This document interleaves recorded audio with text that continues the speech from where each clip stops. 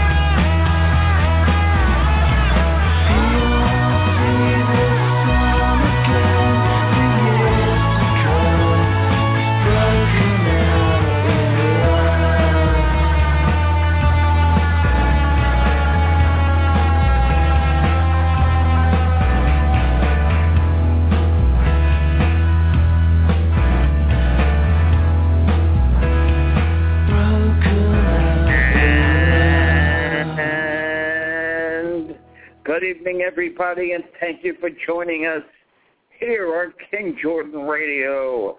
This is King Jordan you're listening to. It is May 20th, 2014. Tonight on King Jordan Wrestling Radio, we will talk about WWE Payback, Raw, a little history, how the WWE became the WWF, or vice versa. Here to join us is our co-host of the wrestling show.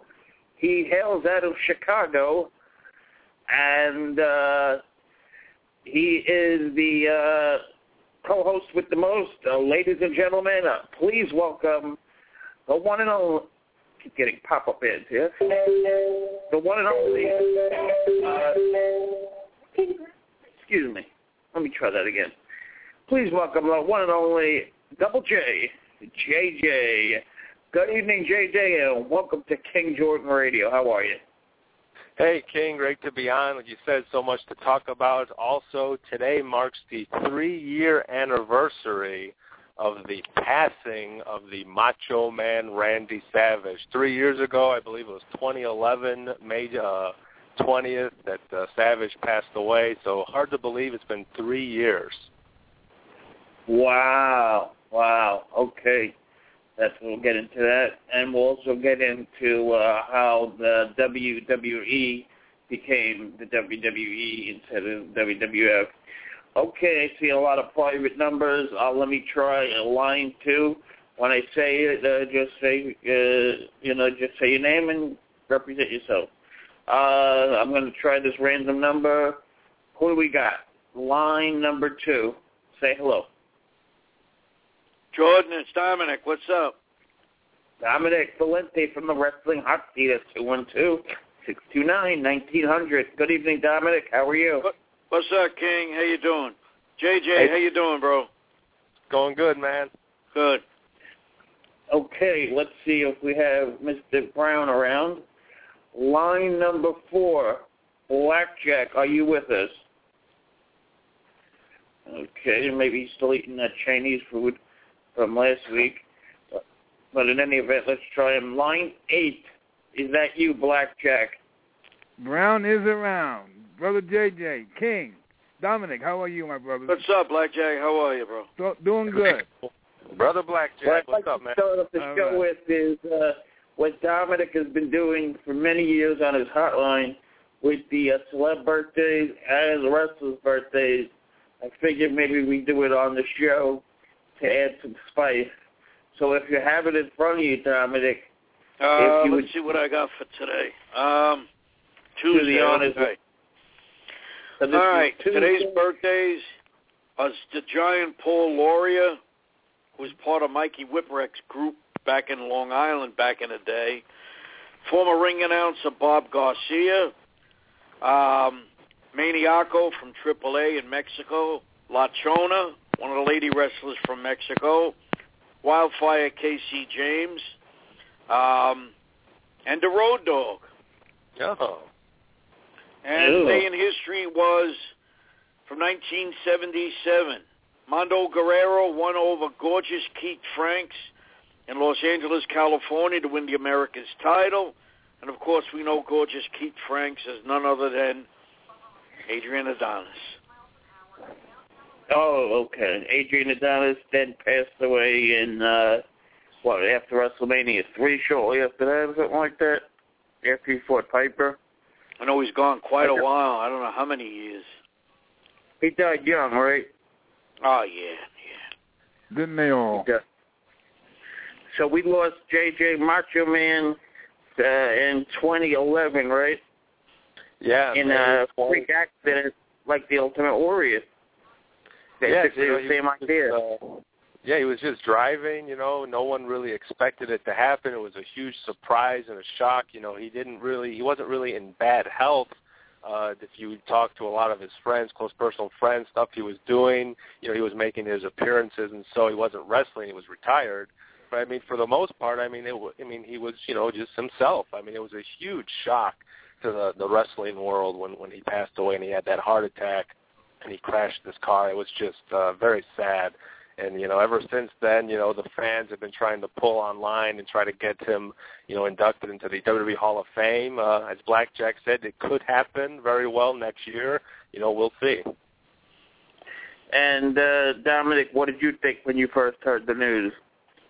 Yeah, I was shocked because I know he was still very active doing things. And I think they brought him into TNA even briefly, and I said, all right, it's good to see Macho Man, even though his hair and his beard is all white, it's still Macho Man. And when I heard he passed, I was shocked. I said, it can't be. It's like you just see the guy, and the next minute he's gone. Yeah. Total sad. What about you, Blackjack?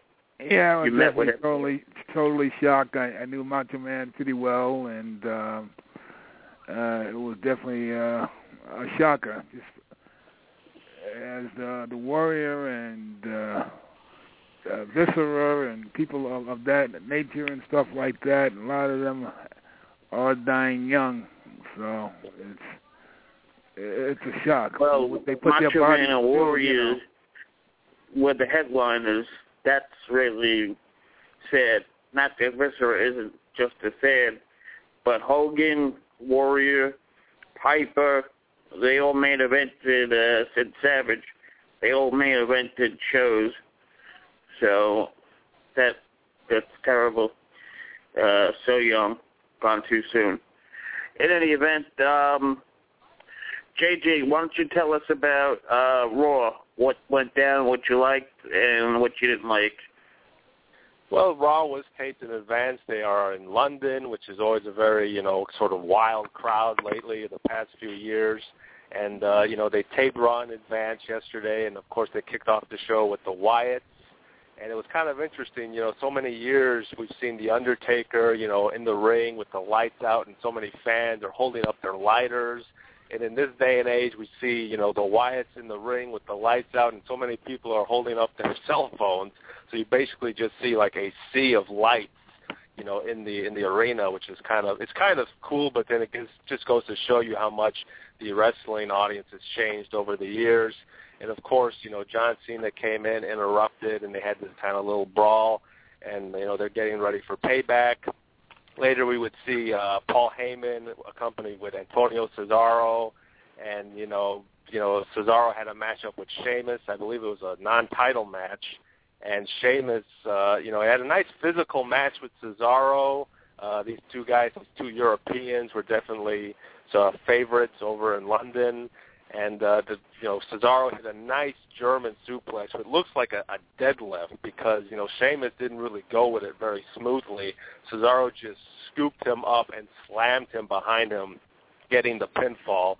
So I don't know if that makes Cesaro the number one contender to Sheamus's newly United States title. They haven't announced a match at Payback yet, but I'm assuming this is where they're going, and we're going to see Cesaro and Sheamus at Payback. We would also see them continue trying to make the Intercontinental Championship special. Last month they had that tournament to establish a number one contender against Big E Langston. This month they're doing a beat clock challenge to establish a new number one contender for Wade Barrett for Payback. And we would see Big E Langston taking on Ryback, and Big E defeated Ryback in about 5 minutes. We would again see Alberto Del Rio versus Rob Van Dam. Rob Van Dam would get the roll-up and to set the new time standard at 4 minutes and 15 seconds, just short of 4:20, but I digress. Later we would see Mark Henry and Dolph Ziggler in a beat-the-clock match. But unfortunately for Dolph Ziggler, who I was really rooting for, as much as I love Rob Van Dam, with the pay-per-view being in Chicago, I know how much Chicago loves Dolph Ziggler, and I really thought Dolph might pick up the upset and get the win and head to Payback, which he has a very strong group following in Chicago, but that was not the case. Dolph Ziggler ran out of time, and he did not beat the clock, so Rob Van Dam is the number one contender to Wade Barrett's Intercontinental Championship. He will face him at Payback in Chicago. It should be a very interesting and physical match. Rob Van Dam is timeless. He still moves as if it's, 2000. He still does his old tricks, and he looks just as good as ever, despite it's, almost, 15 years later. It's pretty remarkable. But, again, we would see later Seth Rollins taking on Batista, and I really thought this should have been the main event because chances are we knew that John Cena would be main eventing against Luke Harper, and which would be, a decent match, but is that the match you want to close the show with? Right now, this feud between the Shield and Evolution is really hot. The guys in Shield are really delivering the goods, and they had this match set up where it would just be a one-on-one match, Seth Rollins versus Batista, no interference from Shield, no interference from Evolution, and that it would only have the elected officials be ringside, referees, timekeepers, announcers, that's it. There would be no shenanigans.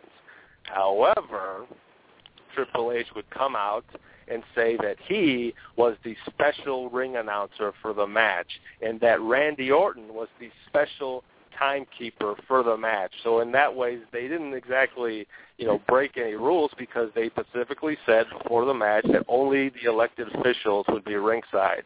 So Triple H, of course, trying to pull favor for Batista, and Evolution was ringside, but that wouldn't stay for long because the Shield would eventually come down to the ring, and they said that GM, the Raw general manager, Brad Maddox, who was in the trainer's room apparently, just announced that the Shield would be the guest announcers. And Dean Ambrose is always hilarious. You give him a microphone and he'll just talk nonstop. He's always very entertaining. He's very quick. He's got a great sense of, when he's, speaking, we're battling with, Lawler and JBL and Michael Cole. He's, pretty good. The fans always seem to enjoy when he's on the announcing. So the Shield will be watching Evolution very closely during this match. Seth Rollins, again, the guy's just, a lot of fun to watch. Batista, played up his strength and, again, was very physical, hit Seth with his spine busters and things like that. But eventually this would just turn into an all-out brawl, and, Evolution and Shield would all just come head-to-head and just battle each other until the Shield would clear the ring and be standing tall once again. And as I mentioned, we will be seeing Shield and Evolution at Payback, and what I'm very excited for, because, yes, they did face each other at Extreme Rules, but at Payback they're going to be having a no-holds-barred match, an elimination-style match, and I love elimination-style matches. It's something we used to see, in ECW when you had, a three-way dance or a four-way dance. You had that elimination style, and I don't know what about the elimination style I like so much, but you really see really great wrestling, and you always have these kind of, these numbers games where it could be a potential 3-on-1 situation. So I'm very curious to see how that plays out. Shield, like I said, getting the win at Extreme Rules. They're going, 1-up with Evolution. So Evolution desperately needs this win at Payback. But right now, Shield is hot as ever. WWE is continuing to push the new Divas champion Paige. She was in her hometown in the UK. But, however, it seems that they're also sort of establishing Alicia Fox. Alicia Fox has been with the company for 6 years, if you can believe that. She's been with the company since, I believe, 2008. She's already been a Divas champion. She hasn't really made a lot of noise in the Divas division. I mean, if you compare someone like Trish and Lita, who were probably in the WWE for less than that, probably less than, 6 years, and yet they're in the Hall of Fame, and you take someone like Alicia Fox, who really hasn't made that much of a dent, but the last 2 weeks or so, they've been trying to give her more airtime. She's been losing matches and throwing fits. She literally, she stole JBL's hat and she slapped some officials ringside, maybe Justin Roberts, and they seem to be giving her a little bit more freedom to express herself. And for the first time in a while, I'm kind of curious, where do they go with this? What are they doing with Alicia Fox? Where is this going to go? So for the first time in a while, at least to me, I'm actually excited to see what Alicia Fox does, and that's something that hasn't been the case for the last 6 years. So there's that. And like I said, the main event, actually before I get into the main event, Adam Rose, the guy from NXT, he came out, he was interviewed by, somebody, and, of course, Zeb Coulter came out, and, Jack Swagger came out, and they're developing this feud between Adam Rose and the Real American, Jack Swagger, with Zeb Coulter, and Zeb Coulter, who pretty much hates anyone foreign. He hates Cesaro because Cesaro turned on him. He hates, Sheamus. He hates all these people who aren't from the United States because that's, his character. But, again, Adam Rose in the UK was so over. The fans really kind of get his character. If you're familiar with NXT, Adam Rose has these groupies. They calls them the Exotic Express, and they're all dressed up in all these goofy outfits and characters. You'll see someone in a bunny costume, someone dressed up as a hamburger, somebody dressed up as a lady Captain America, and all these just silly outfits. They go out there, they have a good time. The fans sing along to his theme song, and the fans at the UK really got it. They were having fun. They were singing along with him. And then, of course, Swagger attacked him. and you had this kind of physical brawl, but eventually Adam Rose would clear the ring with his, posse, and, they were all kind of celebrate and dance around. So I'm assuming Adam Rose will be facing Jack Swagger at Payback. Again, it hasn't been announced yet, but it definitely seems that they're leading towards that right now. And like I said, the main event was John Cena taking on Luke Harper, and the Usos would be in John Cena's corner, and the Wyatts would be in, of course, obviously, Luke Harper's corner. And, Luke Harper continues to amaze me. A guy that size, and he's doing things like cruiserweights. He's flying around doing drop kicks and doing suicide dives. He's doing things that you expect maybe Rey Mysterio or Daniel Bryan to be doing. So Luke Harper, very impressive. Had a nice match with Cena. Cena wins by disqualification because, of course, Luke Harper's partner, Eric Rowan, would attack Cena. And then next thing you know, the Usos and everyone is getting into this big brawl. But it would eventually lead to Bray Wyatt doing his finishing maneuver, Sister Abigail, to Cena, not once but twice, and even on the stage, on the steel. And, of course, Cena was, laid out, and Bray Wyatt was singing his now infamous song. He's got the whole world in his hands, and, of course, the UK crowd was really embracing that. However, one thing that they didn't quite address at Raw yesterday was the state of the WWE World Championship. Stephanie McMahon did come out, and she asked that Daniel Bryan, not that they would strip him of the title, but Stephanie wants Daniel Bryan, who's just recovering from a neck surgery last week. I mean, obviously he can't defend the title. He can't wrestle right now. I mean, it wasn't a major surgery. It's, we discussed before, as Dominic discussed, when you think of guys who had, serious neck injuries like Austin and Edge and Lita and, Angle and Benoit and Rhino. And so many guys had neck injuries that took them out for over a year. But, Daniel Bryan's neck surgery wasn't as severe, but, again, a precaution. They have to keep him out of the ring and keep him healthy. And we don't know the timetable of his return. We're hoping, could he return at Payback in 2 weeks? I don't know. That's cutting it pretty close. But at the same time, if he can't come back at Payback or even afterwards, you have to strip him of the title. So Stephanie said that next week on Raw, we want Daniel Bryan to come to the ring and to relinquish the WWE World Championship. They don't want to strip him of the title because, of course, then the fans would boo Stephanie. They would boo the Authority. They, they're taking the title off of him. They want Daniel Bryan in the ring and giving championship. So we'll see if that happens next week on Raw. Dominic, what was your take on Monday Night Raw last night? Well, I read the spoilers. I wasn't so enthused about the show because I figured they're doing the same thing every week.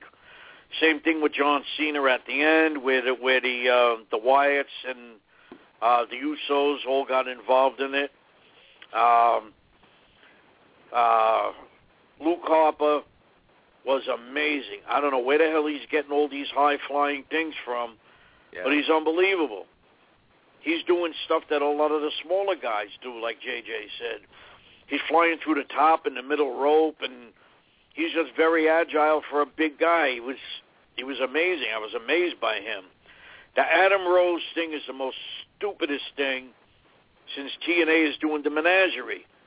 One is more stupid than the other. Jack Swagger really is a wrestler's wrestler. Yeah.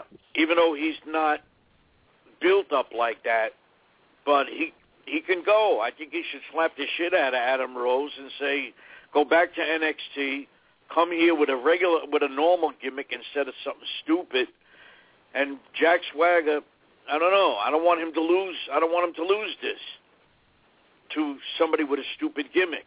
Because if it's the gimmick that puts the guy over and not his ability, then it's just a total waste. Jack Swagger's got a ton of ability. I'd like to see him beat him, Adam Rose. That probably will be a match for the pay-per-view.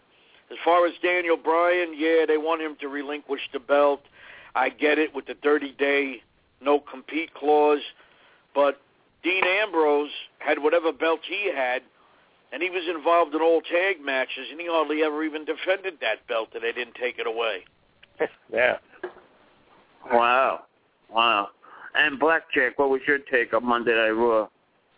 I mean, I agree with Dominic and JJ. I mean, I say the same exact thing. I mean, what can you really say about it, you know?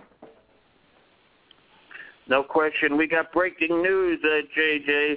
Vince McMahon out $350 million. You want to take that story? Oh, my God. I was shocked. I heard the news. I don't know if it was this past weekend or what have you, but, of course, you know, the WWE, there's been a lot going on with the corporate side of WWE.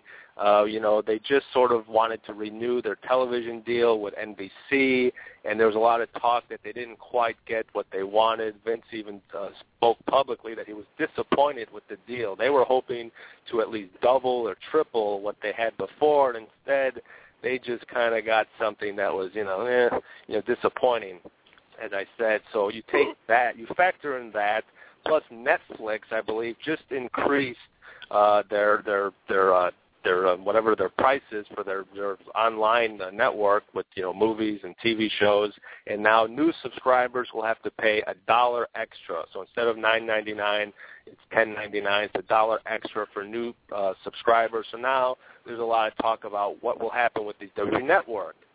Will the WWE Network, increase by $1? Will they even be more?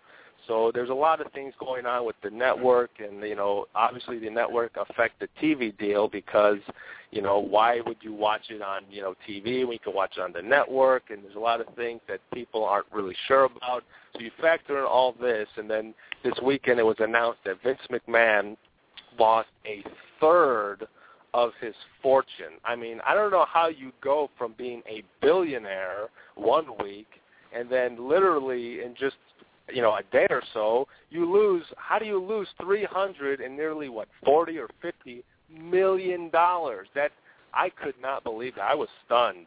And I'm sure that everyone in the WWE was just shocked by it. I mean, it was just unbelievable news. I just, I don't even know how to describe that. And what the WWE hopes to do afterwards, now you're worried about the stockholders, and now you're worried about the television deal, you're worried about the WWE Network. There's a lot of things going on behind the scenes that I think a lot of people might even be panicking a little bit. But hopefully in time, the WWE Network pays off, and hopefully in time, the stock goes back up. But what a shock. I mean, 340 or 350 million he lost just over this past weekend in the stock with WWE. It was just unbelievable. Yeah, and from what I heard, they expected much more buyers to the WWE Network.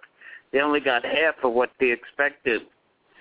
And, people that are not with the computer age didn't take up that, So that was a big issue. With the WWE Network, I think their goal was to get, 1 million, subscribers or so, and I don't think they quite hit that. They might have, I don't know if it was announced, they're going to announce the subscribers every quarter, and I'm not sure if the subscribers last time was maybe about 670,000, so not quite close to 1 million. Again, it's only been released in the United States. It hasn't been released in Canada. It hasn't been released in Australia and all those other places. So, again, that makes up a huge difference. But at the same time, I think they are working out the kinks. And, of course, there's, certain TV rights that they have to, get with, foreign countries and what they can show, what they can't show, and, things like that. So there's a lot that they're still working out. But at the same time, they are a little bit disappointed. They were hoping for a larger number. Of course, Vince released it this year, as I mentioned. They probably could have waited till next year, and they probably would have did a lot better with their television deals. When there was no WWE Network, you're going to watch WWE on Raw and USA and on, Sci-Fi and Ion Television with Main Event and SmackDown. But, WWE Network really kind of changed things. But at the same time, they really didn't have a choice. With WrestleMania 30, the big anniversary, you really wanted to launch the network this year and hope that a lot of people would be among that sort of bandwagon, hopping on the WWE train as, they're promoting WrestleMania 30 very heavily. They want to promote the network as well. So, I mean, it was really a double-edged sword, and, they thought it was the best decision, and, only time will tell if it pays off. But right now, it doesn't look like it is. So it's a very rough time for WWE right now. No question.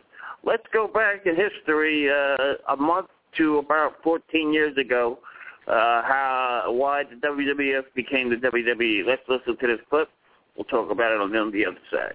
12 years ago this week, on May 5th, 2002, the World Wrestling Federation officially got the F out and became World Wrestling Entertainment. I know, a dark day for many of you guys. So here's what happened, because I still get questions about this to this day. So let's just lay the whole story out here about how we got to this point.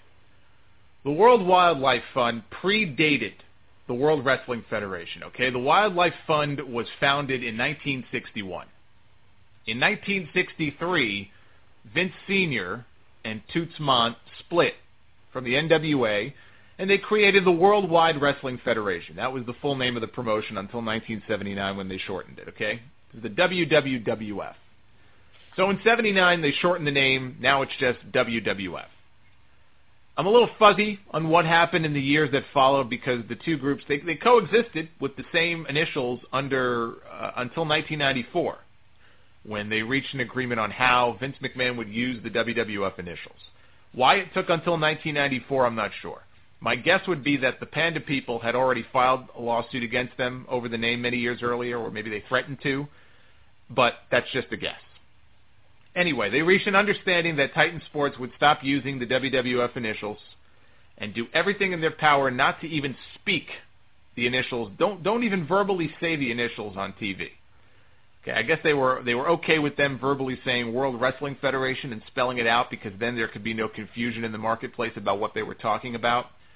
I don't know. I guess they were worried if Vince McMahon went on TV and said WWF, people would be confused and they would think they were watching, whales and walruses fucking or something. I don't know. So in exchange, the wildlife folks agreed not to sue them or make them change their logo. Well, obviously, Vince kept saying WWF on television for many more years and completely ignored the agreement. So fast forward until 2000, Panda people said, enough's enough. They filed suit against WWF in a UK court, claiming that it's unfair trade practices. They alleged that they violated their earlier agreement.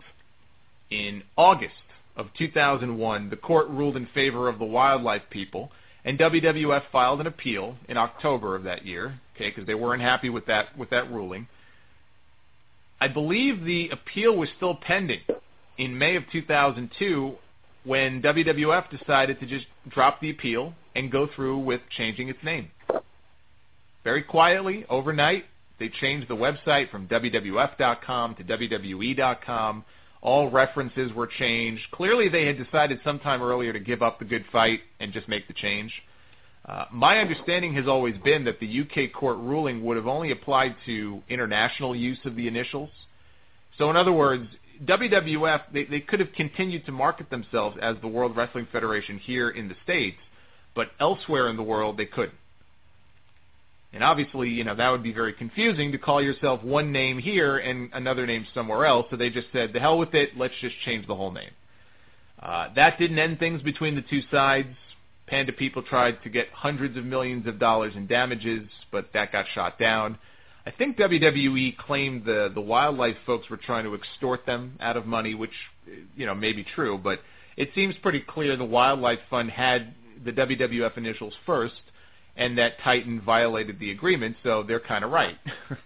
I'm guessing WWE paid them a whole bunch of money in the last year or two with the new network launching, because now they can air the old scratch logo from the Attitude Era and verbal WWF references on the network without blurring them or muting them. They couldn't do that before. All those DVDs with the blurs and the muting, it was terrible.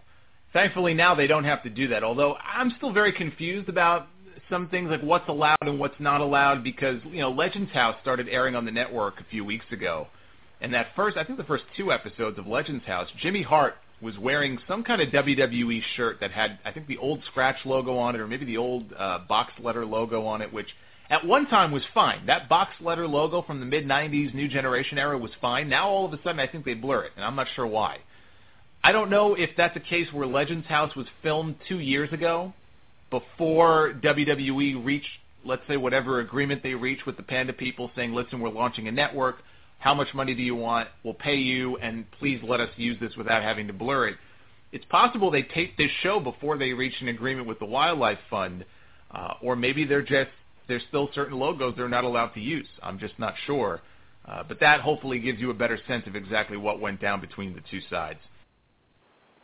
Okay, I want to go to JJ first on this. JJ, after all these years, what's your thought?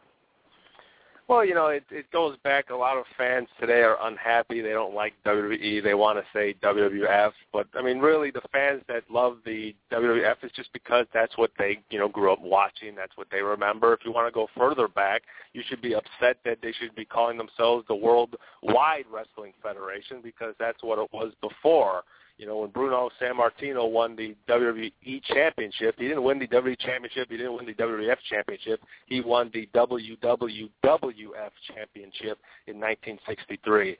So, I mean, there's a lot of fans are upset. That's just the way it is. There's, again, the legal battles, again, with the whole stock market. If you bought stock in the WWE in 1999, were you buying, the WWF, the wrestling, or the WWF, World Wildlife Fund? So eventually, I believe it was about, I don't know if it was 99 or 2000, as they pointed out, they actually had to call it World Wrestling Federation Entertainment.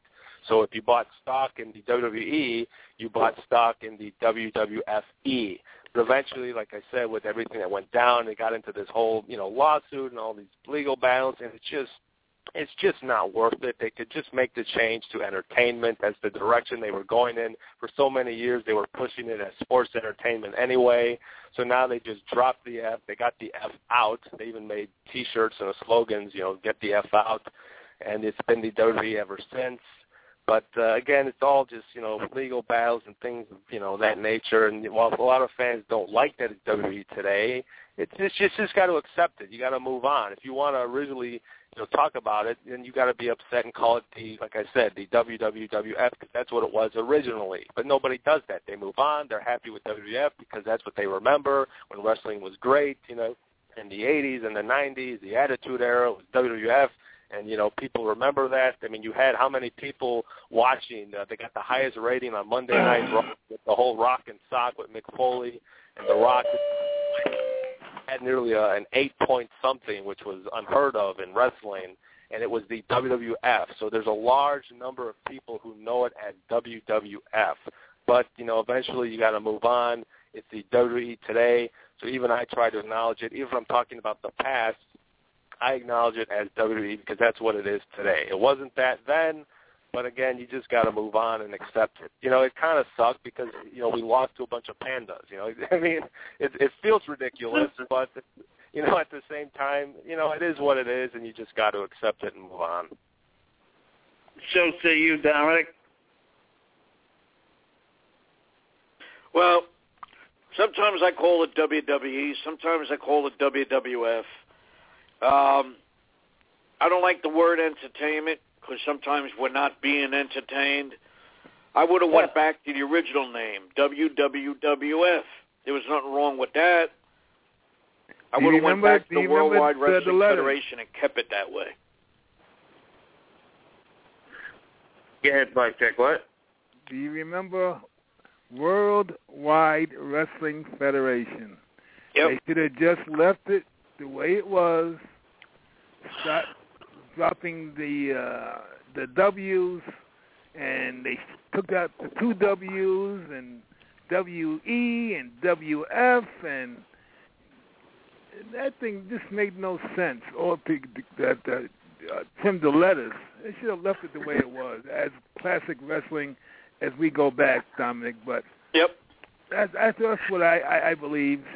And McMahon don't even like the word wrestling, yet it's World Wrestling Entertainment. Yeah, you never hear him use the word wrestling. They had to go towards that era with entertainment and drop in there with the E now, It's a whole different entity altogether, you know what I'm saying? And yep. It just isn't the same, but we got to deal with it the way it is, I guess. But the three letters are important because all the major sports have three letters: NBA, MLB, NFL. This is where the wrestling stands out. So what? WWE or WWF, Absolutely. Okay, Mick Foley had some strong comments in regards to the booking of Daniel Bryan. Let's take a listen and talk on the other side. Mick Foley. I want to start with Mick Foley here because he posted a blog. Mick Foley has been very vocal lately. He's been very vocal against WWE. I didn't sign a new deal with them because my video game royalties were not what they should be, and he's been ragging on the Bryan stuff for a while, back after the Royal Rumble. Him and his whole family exploded on social media bashing WWE. And anyway, Foley posted something on his Facebook page that said, be careful, be very careful. It was a warning to Daniel Bryan. I want to read some of this to you. He said, whether Daniel Bryan knows it or not, now is the time that the fiercest fighting takes place for a WWE champion. And it has nothing to do with the action in the ring. Now is the time to step up and shoot down horrible ideas that can derail even the most promising of careers. I used to joke that Daniel was the exception to the rule that every top guy in WWE has been perceived at one time or another as a pain in the neck, largely for their willingness to step up and call the creative team out on bad ideas when they see them.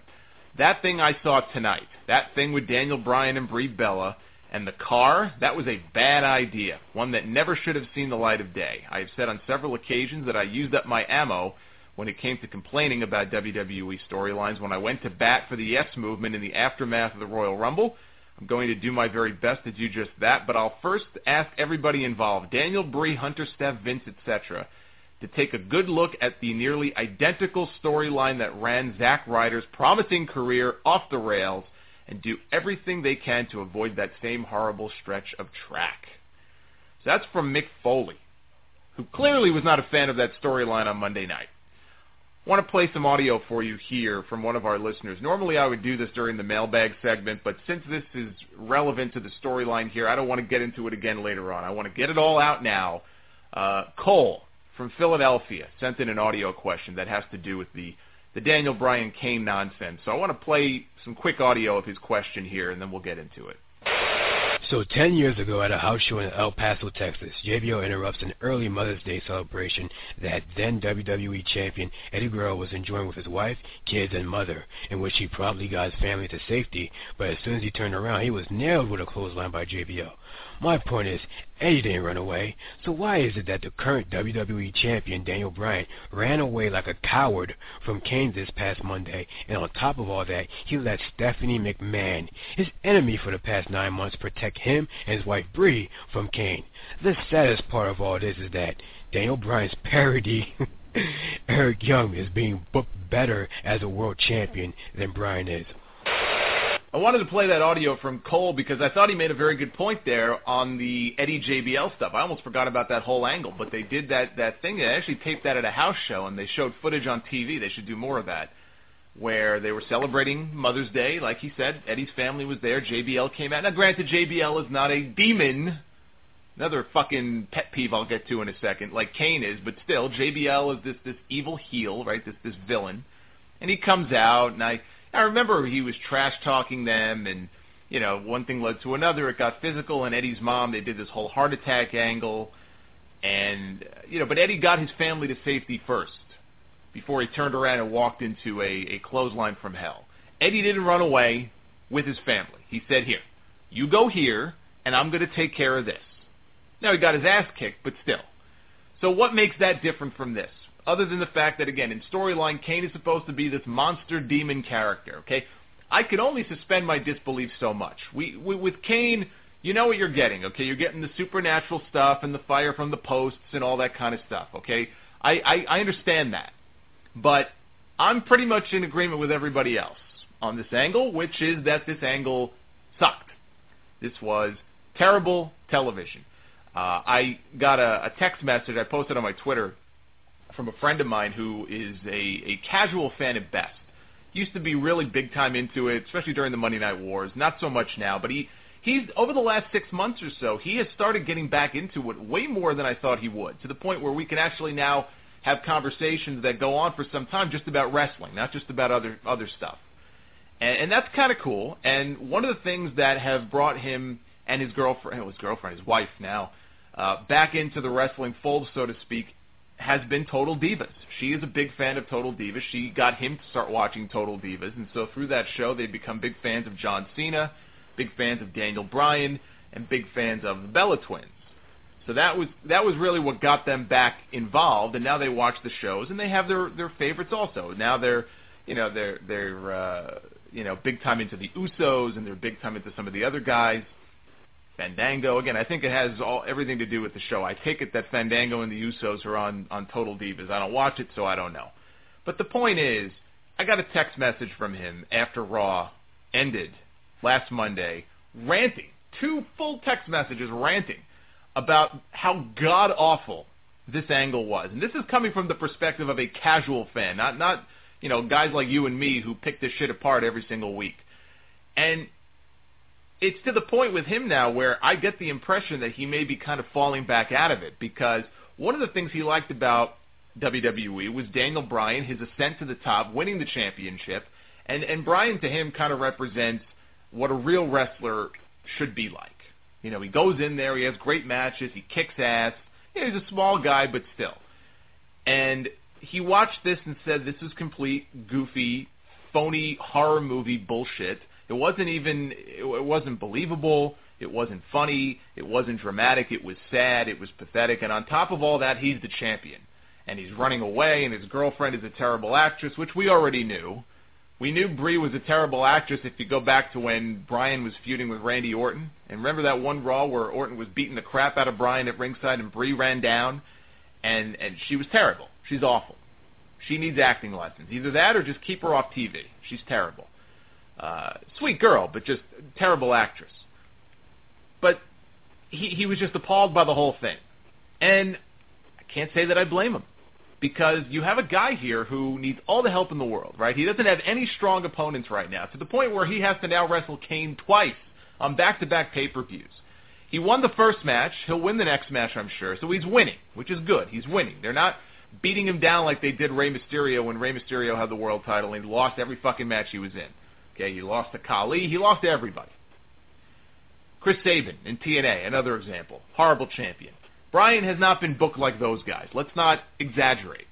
But he comes out on television, and the whole story on this show is him and Brie are backstage, and weird things are happening. Stephanie comes in. She's banging on the door with her man hands. That was the other theme of the show. Every time Stephanie popped up, she was banging on a door. She was banging on a car window. She's like, oh, my God, I didn't realize I was striking it so hard. My hands, I just had a heavy hand. She's got man hands, like Seinfeld. Anyway, so Stephanie comes in, you guys, I'm going to call a car so you guys can get out of here. The Demon Kane, you don't know where he is. You don't know what he's going to do. The Demon Kane this and the Demon Kane that. The fucking guy was dressed like an office manager for the past 6 months. All of a sudden, he's a fucking demon. And it's one thing to call him the Demon Kane once or twice. When you call him the Demon Kane every 5 fucking minutes, every fucking time she mentions his name, it's the Demon Kane. They go back to commentary. Michael Cole, the Demon Kane. JBL, the Demon Kane, Maggle. Jerry Lawler, the Demon Kane. Enough with the Demon Kane bullshit, okay? I get it. He's a demon. He's a bad dude. I don't need you to call him the fucking demon every 5 seconds, please. But, Stephanie has been mortal enemies with this guy for like 8 or 9 months now. But all of a sudden she's so concerned, and she's been doing this shtick for a while, this fake concern that she has for Bryan and Brie. But she says, I'm going to call a car for you, and they go, like a bunch of lemmings. They go to the car. Now we have a camera in the car. Car won't start. Bryan gets out. Actually, I have to go back here because Stephanie comes banging on the car. Oh, you got a match. So now he has to go wrestle Alberto Del Jabo out in the ring. He beats him. But eventually we go back to the parking garage. Now they're in the car. Car won't start. Bryan gets out. He checks. I think somebody called it the trunk. I don't know if it was Bryan or somebody called it the trunk. I don't know who it was. I guess the trunk is new slang for the hood. So he picks the hood up. He looks. Well, it looks like there's a wire that's missing here, or like a wire that's disconnected. A horrible mechanic Daniel Bryan would be. He puts the hood down. Kane's in the back seat. And that's when the screaming started. Brie Bella starts screaming in terror or something, maybe pain. I don't know. This was horrible. Horrible. I came this close to muting the television, like literally muting the television. I couldn't stand it anymore. She just wouldn't shut up. Like Bryan and Kane now start fighting. You would think, okay, She can get out of the car now, go off to the side, and kind of keep her mouth shut. Nope, she just kept screaming and screaming and screaming and screaming. I wanted so badly for Stephanie to come out and just slap her across the face and say, shut up. This coming from the woman who can't stop saying Demon Kane. Even she's like, enough. But no, she never did. Brie kept screaming. I mean, I hope she doesn't scream like that when they're together in bed. I mean, not even Viagra would be able to help me if that were the case. That scream, that blood-curdling scream, it's just the most unsexiest thing I've ever heard in my life. It sounds like a freaking animal is suffering. It's got like a spear through its head or something, and you just got to put it down. So the screaming is going on while they're brawling. Brian and Brie get back in the car. I think Kane's on top of the car, and as they pull away, all of a sudden the car works, by the way. So much for that wire. So they pull away. Kane falls off the car. You hear a splat. They stop the car. Camera pans back. There's Kane laying perfectly straight, prone, lifeless body on the ground. Brian gets out. This is just straight out of a horror movie from the 1980s, like one of the old Friday the 13th movies, or take your pick, any slasher movie from the last 25 years, 30 years. Brian stops the car, gets out to check on Kane. All of a sudden, Kane does his zombie sit-up. Brian runs back to the car and quickly drives off, and we never hear from him again. So yes, the WWE champion, who just disposed of this man the night before. He had no problem beating Kane the night before. Beat him with his move, 1, 2, 3. All of a sudden, scared shitless. Scared shitless of this guy. His wife is in the car. His wife is safe. He got back in the car, ran away, and drove off. Pathetic. Pathetic. This whole thing made the Ken Anderson, Sam Shaw storyline at TNA look like Breaking Bad by comparison. Brian after that should just be forced to vacate the title and his man card. That's it. Forfeit the title, have a tournament for it. Don't even put him in the tournament. He doesn't deserve to be in the tournament. I mean, how do you book a world champion to run away like that from his opponent? And I don't want to hear from people he was protecting his wife. He got in the car, he ran away. There's any number of things he could have done with his wife. He couldn't go to John Cena and say, listen, John, Nikki, please, can you just watch over Brie? Watch her. I got to take care of this. Drive back to the hotel. Lock her in the hotel room. Come back to the building with a fucking lug wrench and go after Kane. No, he didn't do that. He ran away like a pussy. So I agree with Mick Foley on this one. The guy should have the balls to stand up and look at this and say, you know what? This is fucking terrible. I'm not doing this shit. Here's a better idea. Let's do this instead. I mean, you go back to the Attitude Era, there was a lot of goofy, over-the-top stuff there. I mean, The Undertaker tried to embalm Steve Austin on a show once. But did Steve Austin run away? Actually, I think he did run away in that segment. But you know what? If The Undertaker was coming after you, trying to cut you open, okay, from chest down to crotch, okay, and gut you like a fish, you'd run away too. That's a bad example. Most champions back then, most champions now, John Cena, Superman, right? When was the last time John Cena ran away from somebody as champion? When was the last time that ever happened, that the babyface champion ran away? It doesn't happen that way. And there's a reason why it doesn't happen that way. There's a reason why it's usually the heel, who's the chicken shit heel, who's the one running away, because it's easy heat. Nobody likes somebody who runs away from their opponent. So it's baffling to me that they would book them. Maybe it shouldn't be. I mean, there's a lot of people who have, after WrestleMania, said, okay, watch now, they're going to book him. Why are they going to book him as like a loser champion? I don't think they've done that so far, but this did not do him any favors on Monday night. And I hope this is not a sign of what's to come in the next 3 weeks before the next pay-per-view, that they're going to go down the horror movie route like they did with fucking John Cena and Zack Ryder. Zack Ryder being pulled down to hell. They already did that. He tried to pull Brie down to TNA. Okay, it didn't work. But if this is what they have in mind week to week to week, this thing is just going to kill him. It's going to kill him. It's going to kill his whole run. And it's going to drive off at least some of the casual fans, like my friend I mentioned earlier, who are watching this going, who the hell's going to watch this bullshit? And they're just going to quit. People like you and me, it's like an addiction. We're still going to watch this BS no matter what. But you're going to drive off a whole bunch of people if you keep doing stuff like this. Okay, JJ, what's your take on that? Well, I can't argue with it. I think he's absolutely right. I was just listening to Chris Jericho's podcast in which he had Daniel Bryan on. It was just before he had neck surgery. And one thing I thought was very interesting was, Jericho was talking with Bryan. They mentioned all these specialists who come in and they take these tests and these surveys. And Brian said that, he took this questionnaire of, ambition and drive and determination and, your goals and your, success and all that. And Brian said he scored about a 0. He scored about a 0 in this ambition test because he's a pretty accepting guy. He's a pretty laid-back guy. He's not one to ruffle feathers. If you give him a task, he'll do it even if he's frustrated, if he doesn't want to do it, he'll do it because it's his job. And Mick Foley was right. I mean, you're given this chance. You are the champion now. You are supposed to be the guy, and it's really your job to shoot down these ideas. And when creative comes to you, you take a guy like CM Punk, who is very vocal and very outspoken. You can see his Best in the World DVD documentary in which he said that he would get scripts from creative, read them, ball them up, and throw it away. Eventually, he would write his own thing and get it approved by Vince or whoever was in charge of the storyline of that night. But you have to do that in this case. Daniel Bryan has to take charge, and he has to be, brave enough to say no. He's been saying yes for so long. I think he's afraid to say no. But, again, this whole thing with Kane, as they fully pointed out, we've seen this with Zack Ryder.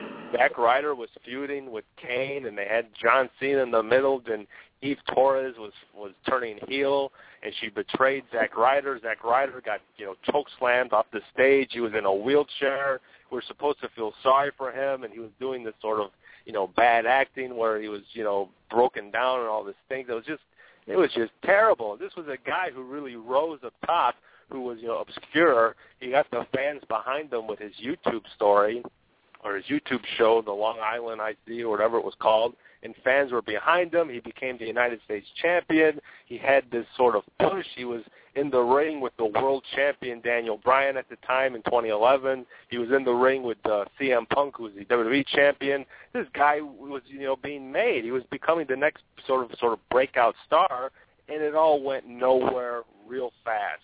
And I hate to see if that happens to Daniel Bryan, who, again, he's in the storyline with Kane. And it's not that Kane's, a bad wrestler. You have this character that he's doing again where he's the demon. And, of course, they're reinforcing the fact that he's the demon, and they're trying to make you forget that he was corporate Kane for the last, past few months. So they keep on reinforcing. They keep on saying Demon Kane, Demon Kane. He's got his mask back. He's doing these bizarre things backstage where these mysterious things are happening. I think we all remember in WCW when Hulk Hogan was in the NWO and he saw the Ultimate Warrior in the mirror and he kind of disappeared, and they were playing all these bizarre mind games, and it turned out to be just a horrible storyline and an even worse match. And I feel like that's what we're getting now in the WWE. We're getting these kind of bad storylines and these terrible sort of segments. And, they want to mention, Bree's bad acting. Well, listen, the acting not great. I'm not watching WWE for the acting. I don't expect Brie Bella to be Meryl Streep or Halle Berry or Sandra Bullock or, an Oscar-winning actress. She's in a situation where she has to do this on the fly. She's not, professionally trained actress. She's just doing her best. It's not great, but I don't, condemn her for, ruining the whole segment. It's creative's fault that they're forcing us to sit through this. And, what are, Daniel Bryan and Bree supposed to do? They're just going with it and doing the best they can. It's not very entertaining in my perspective. I don't enjoy it. But, again, I'm sitting through it because I love Daniel Bryan. I respect what he's done. He's a tremendous wrestler. So I'm putting up with this crap just because I'm a fan of the guy and I want to see the guy do well. And, of course, he had his match with Kane, but now he's not done with Kane. And, he was a guy who he mentioned on Jericho's podcast that he was very lucky to be in the situation he was. When he won the World Championship in 2011, he beat, I don't know if it was Big Show or Mark Henry for the world title. I think he beat Big Show. Mark Henry was the world champion. Big Show won the title, but, Mark was hurt, or there was something going on with Mark Henry where Mark Henry was supposed to continue the program and be the world champion, but Mark got hurt. Daniel Bryan was the Money in the Bank winner. He was supposed to cash in Money in the Bank and lose. Daniel Bryan was supposed to be the first person to lose Money in the Bank, not John Cena, Daniel Bryan. But because Henry was hurt, they put the title on Bryan. They let him run with it.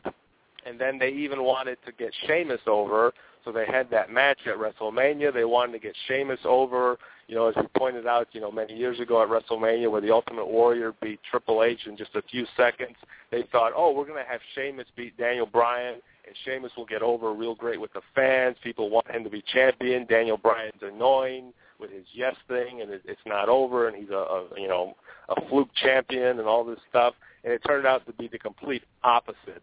The fans loved Bryan, and they were so pissed off that he got disrespected out of a lengthy WrestleMania title match that they just were going even harder and harder for that guy, and they were doing the yes movement, and it was just, a nonstop from then to this point, and it was all because of just sort of luck. Daniel Bryan was very lucky. If it wasn't for Mark Henry's injury, if it wasn't for that, WrestleMania squash, he wouldn't be in the situation he is now with the fans by his side. And yet, you look at what happened, and he won the WWE World Championship. He main evented WrestleMania 32, really great matches. And yet, he went on his honeymoon with Bree, so he's off television. We don't see him.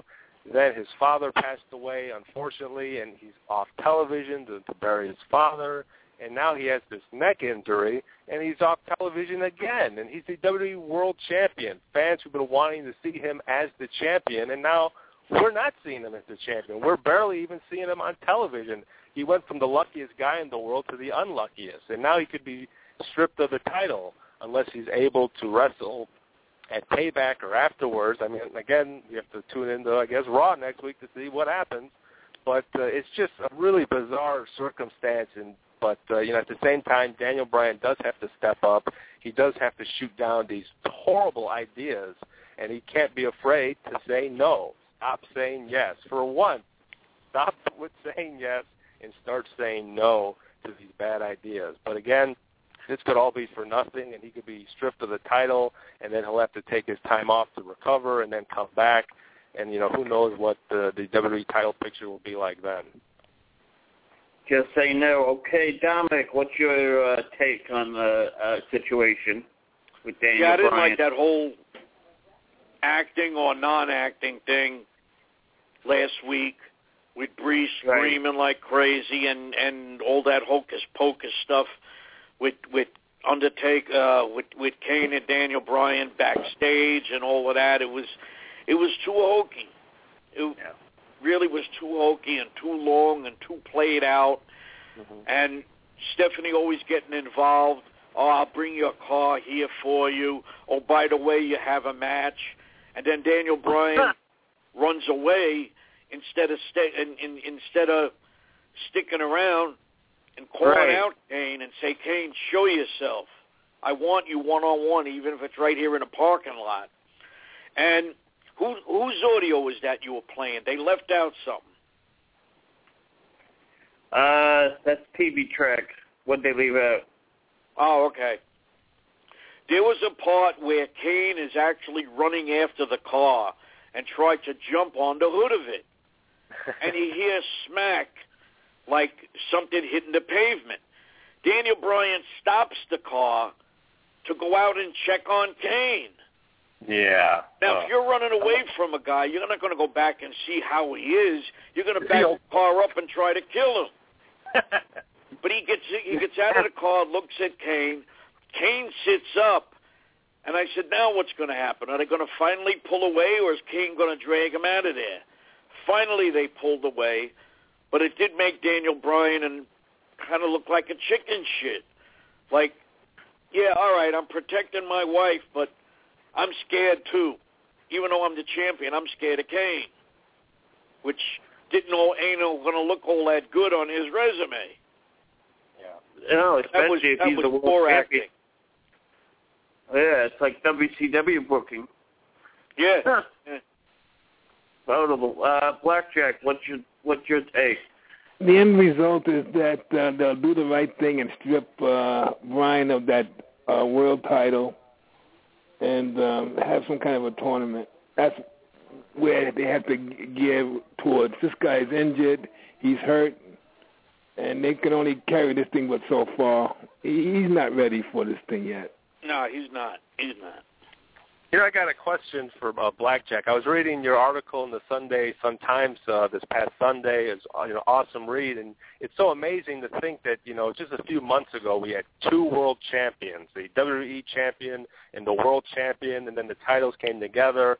Some fans complained. They thought, well, it takes away people's opportunity to have to be the champion if you only have one, and yet we're at this situation where we could potentially have no champion. Is there anyone on the roster who's deserving of the WWE World Championship? I mean, for the first time in a while, I can't picture anyone as the champion. Could you picture Damian Sandow, who's been jobbing for months, Dolph Ziggler, who doesn't really have a lot of momentum, Sheamus, who's the United States champion, Barrett, who's the Intercontinental champion? Well, believe it or not, I think they're gonna have no choice but to gear that title towards Bray Wyatt. But isn't it too soon? Yeah, but they when the Shield came on the scene, in less than 3 months, once they came on the scene, I mean, they came in like in August, and they were hitting towards title. Tag titles and Intercontinental titles and what have you there. So at this point in time, they're pushing wrestlers a lot quicker without earning the chance to gain that recognition. They got a shorter time span, it looks like. If they're over, and with the social media, everything is gearing towards not of the old school, but of the new school, it looks like. I think they'll give the belt to Cena because he hasn't had the belt in a long time. It's too much to Cena. Give it to Cesaro. I agree. I don't want it to happen, but I know how WWE books. I know. I see it happening too, but I don't want to say it. Exactly. I'd rather it be Cesaro or try Sheamus. Cesaro is a very good choice. Yeah. Who's the most popular wrestler in that organization of today? And Cesaro really has what it takes. I don't think like so an yet. old school throwback kind of guy. Yeah. And now, especially with Heyman, and he has skills, he has wrestling, he has the manager. Well, then they're gonna have to bring back Brock Lesnar. Yeah. Yeah, almost. Really. They get this Cesaro guy, and they're going to put him over more than Brock? No. Well, the thing was, when Brock beat Undertaker, people thought maybe Brock was going to stick around every pay-per-view. So now it's looking even more stupid that Brock Lesnar did it. And now we're hearing that but you get every week Paul E. Not letting the fans forget that. There's a reason. Yeah. Undertaker was going to lose, was going to win up until 4 hours before showtime, I've been told by someone in the know. So that's another story I heard. So I believe that more than anything. Because if you see The Undertaker, it's not the same Undertaker. It's I hate to say it, but he's pretty much finished. Last year about that match against Sting? He wrestled with that's what they should have did. Exactly. And Sting actually commented that he does want to wrestle The Undertaker.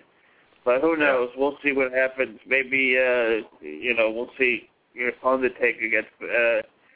I don't know. Great. Maybe it'll be a tag situation. Okay, now Bret Hart was in WCW, and Goldberg was in the WWE. The question was posed, which of the two was the worst scenario?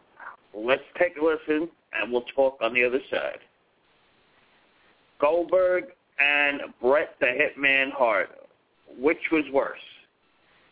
Let's take a listen. Try to take a listen at least. Well, it's not coming on, but for now... what do you mean, King? Worse in what kind of way? Okay, you remember when Bret the Hitman Hart was in WCW for that reign? What about it? Okay, which was worse, that or Goldberg? They didn't know what to do with Bret. They knew what to do with Goldberg. They didn't know what to do with Bret? I don't think they knew what to do with Bret. Answer. WCW didn't know what to do with Bret, and WWE didn't know what to do with Goldberg. So which of the two was worse? They're both equally bad. They both There you suck. go. That's what I say. You can flip a point on that one. Yep. Okay. Last week we had Jim Powers, of course. Blackjack did find something with Paul Roma. Let's take a listen to that. It's RF video, Paul Roma's shoot interview. There's a will, there's a way. And we'll come back on the other side and we'll debate that. Okay. Let's go back to, okay. Paul Roma, shoot, Young Stallions, WWE,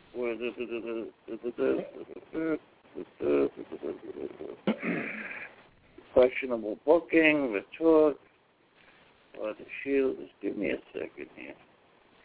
Oh, JJ, by the way, did you get a chance to see, what is it called? Main Event? And if so, how was it?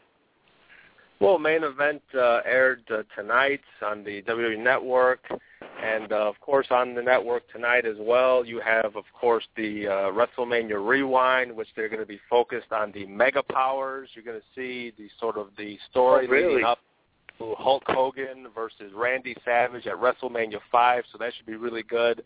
You know, last week on WrestleMania Rewind, they covered WrestleMania 4, the tournament, where Savage won the WWE Championship. So it's cool that this week we kind of continue with a Savage theme, and you have these sort of mega powers. So that'll be really cool to see the sort of behind the scenes and to hear, you know, Hogan and Vince and all the guys sort of talk and reminisce. Even superstars of today who were watching as fans, you know, talk about, you know, WrestleMania 5 when you had the two, you know, mega powers, the biggest stars in the WWE at the time, you know, clash for the championship. And, of course, Miss Elizabeth in the middle. Also tonight they're going to be focused on the new episode of WWE Countdown, which will focus on the top 10 most memorable WWE debuts. Last week they had the greatest ladder matches, which was actually surprising because there were so many ladder matches in the past, I want to say, 14 years or so, and I kind of forgot about most of them. You know, what would you think would be the number one ladder match in the WWE? Again, this is by the fans. The fans voted. It wasn't, you know, the WWE or anyone like that. It was just the fans' vote. A lot of fans would assume that would be, you know, Shawn Michaels, Razor Ramon, WrestleMania 10, but that actually came up number 2 on the greatest ladder matches. Number 1, believe it or not, was WrestleMania 17, TLC 2, between the Dudley Boys, the Hardy Boys, and Edge and Christian, in which I believe at the time you had the Hardys were with Lita, Edge and Christian had Rhino by their side, and the Dudleys, of course, had Spike Dudley. So you had interference, you had tables crashing, ladders. It was definitely a very memorable match for the tag team titles. But there were also some great matches I kind of forgot between The Undertaker and Jeff Hardy. It was a really big moment that it was on Monday Night Raw, if you remember. Monday Night Raw. Scott Hall and Shawn Michaels. Yeah, There's a lot of matches. Yeah, Scott Hall and Shawn Michaels was number 2. The number 1, as I mentioned, was that TLC 2 with the Dudleys, Hardys, Edge and Christian. Also, they had Rey Mysterio versus Eddie Guerrero, which I don't know if you remember the stipulation for this particular ladder match, but it was for custody of Rey Mysterio's son, Dominic. They had this storyline going on where Eddie said that he was the father of Rey's son, Dominic. Oh, my God, I remember that. Where Eddie says, I'm your puppy. I mean, it was just unbelievable. We actually saw Vicky Guerrero for the first time. She wasn't, working for the WWE, but she was involved in that storyline. But lots of memorable matches. Rob Van Dam versus Eddie, where the fan ran into the ring and tried to push Eddie off the ladder. There was also, of course, the 1998 ladder match between Triple H and The Rock, in which you have, DX. Oh, it's the Garden, right? Madison Square Garden. I was there. Yes. Yeah. Another one was 2008, Shawn Michaels, Chris Jericho for the world title. It was kind of controversial at the time because Jericho actually punched Shawn Michaels' wife, and he didn't hold back. He legitimately punched Shawn's wife, which was kind of really shocking at the time. But so many kind of great things you kind of see with this countdown, stuff you maybe forget. So it's kind of cool. I'm looking forward to the top 10 debuts tonight. Main event, they actually did a poll or an announcement yesterday on Raw in which they always discuss the top 10 shows on the network. Number one was Main Event. A lot of people are tuning in, every Tuesday night to watch Main Event, which is exclusively on the network. I don't believe it's on Ion Television anymore. No, it's not. It's off. Yeah. Number two was Slam City, which is, a cartoon for kids, which, it's, voice actors. Bruno from Miami, whose run with the company did you think was... Okay, here we go. Which was worse, Bret Hart in WCW or Goldberg in WWE? Let's take a listen. We'll talk on the other side. Bruno from Miami, whose run with the company did you think was more disappointing, Goldberg in WWE or Bret Hart in WCW? Oh, that's a good one. That is a good one. I want to say that they were equally bad, but if you force me to make a choice, I would say Bret Hart in WCW. I mean, think about their situations. Okay, when Bret Hart came over to WCW, there was nobody in wrestling who had more momentum than Bret Hart. He had just been a part of one of the most famous matches in wrestling history, the biggest screw job of all time. He was the WWE champion who never lost the belt. He was the uncrowned, or maybe still crowned, whatever you want to refer to it as, WWE champion coming over to WCW. They had their champion, their real champion, coming over to their company. And this was at the peak when wrestling was hot, and it was only going to get hotter. During the peak of the Monday Night Wars, WCW was kicking ass. They had the bigger audience. They had all the momentum. And Bret came over, and the best thing they could come up with for Bret Hart in his first appearance, his first real appearance at a WCW show, was for him to referee a match. And it wasn't even the main event. He reffed an undercard match. I think it may have been Eric Bischoff's match with Larry Zbyszko, I think. That was it. That was their big idea for him on his first night on pay-per-view. And what made it worse was the finish of the Sting-Hogan match, which was completely botched up because Hogan pinned Sting fair and square. And then Bret Hart has to come out and sell it like, well, the referee fast counted. You're not going to screw him. I know all about screw jobs. And Bret Hart beats up an innocent referee. Now, after that, he had some feuds. He feuded with Sting. He had a feud with Flair. So he wrestled some of the top guys, and then eventually he won the WCW title. I think it was like a year later. He had a couple of runs with the belt. So it's not like they did nothing with him, but they completely botched the opportunity to do some real big things with Bret Hart right from the very first time he came into that company. And then Bret ended up just another guy in the NWO with Hogan. And then his career there ended. His career in general ended on an injury. Goldberg kicked him in the head. Bret didn't know it, kept wrestling. It got worse and worse, and he had to retire. So he went out with a whimper. Goldberg, it's kind of similar. He came over from another company, didn't have the kind of momentum that Bret had because Goldberg had been gone for a couple of years. But he came in, he was over, kind of, although I remember he got booed in the match with The Rock at Backlash. But they didn't do a good job of booking Goldberg the way that Goldberg should probably be booked. They put the gold dust wig on him, which was just the beginning of the whole thing, and the missed opportunity with him at the SummerSlam Elimination Chamber match when he should have gone over and he didn't. He went over the next month. By then it was almost like it was too late. So like Bret Hart, he came over. He did win the world title. It's not like they didn't do anything with the guy. And then he also went out with a whimper. Even though he won. He won that match at WrestleMania 20 against Brock Lesnar, but that match will go down as one of the biggest letdowns. You talk about a big, like, dream-type match. One of the biggest letdowns in history was that Goldberg-Brock Lesnar match where the crowd just completely crapped all over them. And that was it for Goldberg. That was his last appearance in WWE. So like Bret Hart, maybe not to that degree, but like Bret Hart, he also kind of went out with a whimper. So that's why I say they're very similar in that way. Guys who were big stars in their home companies and their home turf who came over and weren't used properly and went out with a whimper instead of a bang. But I would still lean towards Bret Hart just because, you know, wrestling was so much hotter back then. They had the champion from the other company coming off one of the biggest, I can't even call it an angle. I mean, some people will still believe it's an angle because they're delusional. But coming off that whole Montreal screw job, what they could have done with this guy right out of the gate, and they didn't do it. I have to go with Bret Hart. Between that and his career ending the way it did, you got to go with Bret. All right, JJ, let's start with you. Who do you go with? Bret well, I mean, or Gold? as they pointed out, both weren't as great as they could have been. And if you ask me, the worst was easily Bret. Bret had a bad run. As he pointed out, he was the most, top guy in the WWE. He was the champion. He got screwed out of the title. He had a lot of momentum going into WCW.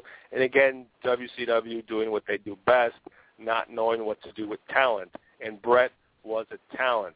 He was one of the best wrestlers of that generation, of the 90s, of the new generation with Shawn Michaels and Razor Ramon and these new guys stepping up to the plate. He was the best of that generation. And he's coming to WCW. Again, a big thing with the WWE went down. You would think that, they take advantage of that momentum, and they didn't. He did get to wrestle Sting and Macho Man and Flair and DDP and Booker and Terry Funk, and you would think they would be these extraordinary matches, these matches that we remember today, and we don't. They were matches that were just, on Nitro. Maybe they had a pay-per-view. There wasn't a lot of depth to them. And it's just a real shame to me because you have, like I said, a guy as talented as Bret go there and to just go to waste. A lot of people say, well, Bret Hart wasn't into it because of the screw job, because Owen had died, and maybe his heart wasn't into it. And I can't judge that. Only Bret could say. But at the same time, WCW didn't know what to do with the guy. And as you always hear, the inmates were running the asylum. You have Bret in the NWO with Hogan. And again, do you think Bret's going to be the star there? No, Hogan's going to be the star. Hogan, of course, is going to be the star of the NWO. And then Hogan sort of took off, and then they tried to do an NWO version 2, where Bret was the leader, and they even had Jeff Jarrett and a couple other new guys were, I think, in the crew. And they tried to, redo the NWO 2000, and it just went nowhere. Bret got hurt in his match with Goldberg, and eventually he would have to end his career soon afterwards. But he did win the WCW title twice. He was a multi-time United States champion, but, it wasn't that great of a run. Then you look at Bill Goldberg, who came to the WWE, a lot of anticipation, the hottest star of WCW when WCW was number one. You could attribute that to the popularity of the NWO and the popularity of Bill Goldberg. He was a huge star in WCW. He was, one of the biggest draws. Everybody loved Goldberg. So for him to come to the WWE was huge. A lot of people were excited. And one of the first things they did was they took this, which I thought they were doing really good at first, because his first, I think, big feud was Chris Jericho. Chris Jericho, who if a lot of people were fans of WCW, remember he had a lot of heat with Bill Goldberg, and Goldberg maybe keeping Jericho down or disrespecting him, and there's a whole issue between Jericho and Goldberg, and we finally would sort of see that play out on WWE. And the first big match I think was at Bad Blood, Jericho Goldberg, and they had this altercation backstage that a lot of people don't talk about, but again, it was very real, and I thought, okay, this is good for Goldberg. He gives him some steam. But then, as you mentioned, WWE doing what, again, they do, is they take these guys who are these monsters, and they try to make them entertaining, and they try to do these silly little gimmicks, like with, Daniel Bryan running away from Kane, and now you have Goldberg and Goldust, and you have Goldust kind of having fun with Goldberg, and then that, it's hard to take Goldberg seriously after that. And, really, what else could you do with Goldberg? He was famous in WCW for his streak. You talk about The Undertaker's undefeated streak. Goldberg had his own undefeated streak. He was always squashing guys and beating guys left and right, destroying them. And it was always very exciting. It was very believable. He would come out, he would jackhammer and spear guys and just destroy them. And they tried to do that in WWE. They tried to have him come out and destroy guys, but it just wasn't the same. We kind of seen that, done that. As they pointed out, his match with The Rock. Rock, who at the time had gone Hollywood, and the fans hated Rock. They were cheering Rock. They would rather cheer Rock than Goldberg. It was kind of, what just happened? Is this bizarro world? So he was just in a situation where the WWE didn't really know what to do with him. I mean, he won the title. He had a feud with maybe Scott Steiner and Triple H, and he was going up against Evolution. Evolution, which just came back recently. I mean, Goldberg was feuding with Triple H and Flair and, Randy Orton, a young Batista, and, in one of the first Elimination Chamber matches. And yet it just kind of, fell flat. And then eventually, he was pretty much done with the company at the same point that Brock Lesnar wanted out. He didn't want to wrestle anymore. He was sick of the traveling. He was sick of everything. And he wanted to try, football. So then you have New York, which one of the greatest wrestling towns, I have to say, Madison Square Garden. They saw these two guys who wanted out, and they said, well, screw you. You want out, we're going to crap all over you. And they did. And that was probably the only thing that was memorable in my eyes of WrestleMania 20. It wasn't their match. It was New York just being pissed off at Goldberg and Brock Lesnar. And it's a shame that you have this legendary superstar like Bill Goldberg, and that's basically your last memory of him. It's a shame, but at the same time, like I said, for a guy like Bret who had the momentum, who was as talented as he was, who could have had 5-star matches and feuds and could have done a lot more in WCW, and he was kind of held back because there were other people kind of running things and making decisions, and, what are you going to do? It was a bad situation for both guys, but for me personally, because I am a Bret Hart guy, I think Bret got worse on that end. Okay, good commentary. Dominic, what's your take? I think something like that gets done deliberately because they figure Goldberg's a big star with WCW. We're not going to show WCW that he's still a star with us. We're going to do everything in our power to downgrade the guy. And the same thing for Bret going over there. Bret was always a WWE guy. Yeah.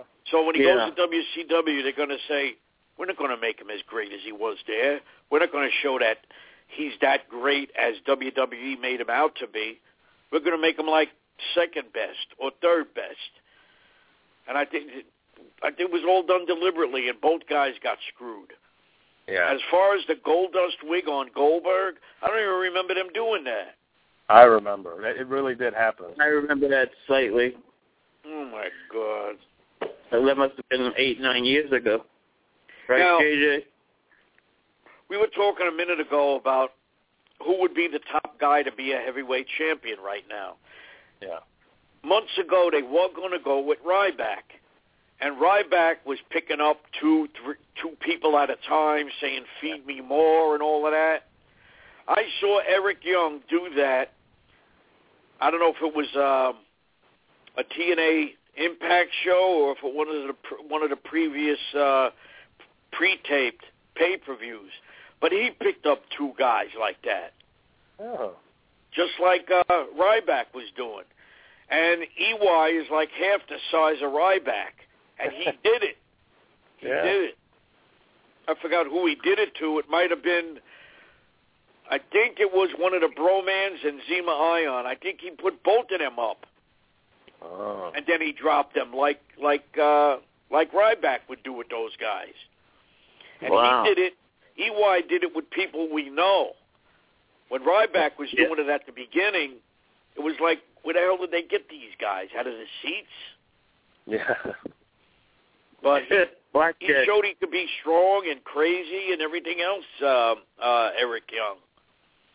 Because people compare him to Daniel Bryan a lot. That'd be a good match, by the way, EY versus Bryan. I'd love it. I think that'd be a fantastic match. Definitely. Better than Triple H against Batista. Oh, boy. I thought Triple H, remember one Raw he came out and he announced his retirement? Yep. Whatever happened with that? Oh, well. Anyway, Blackjack, your take. I mean, I agree with Dominic, and I agree with JJ. I mean, exactly. There's much more that I can really say about it. Absolutely. Okay, last week we had Jim Powers on, and he was talking about the RF shoot. Blackjack found the interview preview. So I'm going to play a little bit of it. Well, you really need, I mean, if you can't get the whole main interview, there's always ways of finding this stuff on a computer. I mean, it's totally unbelievable what you can find on this YouTube stuff and whatever Twitter twat, whatever they deal with on these computers. You can always find whatever anyone is talking about, especially if they 10th anniversary do these interviews. There's always a way of finding it, which you told me about before, King. YouTube is going into 10 years. In a few months, it'll be 10 years already that YouTube has been around. Unbelievable, the stuff that you can find. Okay, let's take a listen to Paul Roma. I didn't hear it. It's just a little preview. Paul Roma. And I said to the guy that I went up there with, I said, "Who's that?" And he looked at me and says, "You're shitting me, right?" And I said, "No, dude." I said, "Who the fuck is that?" He goes, "That's Hulk Hogan." I'm like, "Okay, so what the fuck does that mean? Waiting for Jimmy?" And, but he goes, "What are you talking about? Jimmy's been here for over an hour." And I'm like, "What?" He goes, "And you're fined." So he was in the other trailer. So I leave mine. I go over there. He's like, "Hey, man, what's going on?" I said, "You fucking kidding me? What's going on?" Dude, I just got fined, number one, and then, I go through the whole, coming to the ring drunk all the time, and I was pulling double duty because no one wanted to work with them, so I'm in there. If it's a 20-minute match, I'm in there, man, and then tag him in. All the boys are sitting around, and Ray says, geez, if my partner would go to the office and let Pat suck his dick, we could get out of here early. He could put us on top, And that was the big joke. Right. So I said, well, I guess we're going to be last every fucking night then. Because he came in complaining one night, and I said, you need to shut the fuck up. Because I'm taking a big cut, man. I'm making this, now I'm making this. It was actually Barry Horowitz who came to me and said, dude, I'm not working with you guys anymore.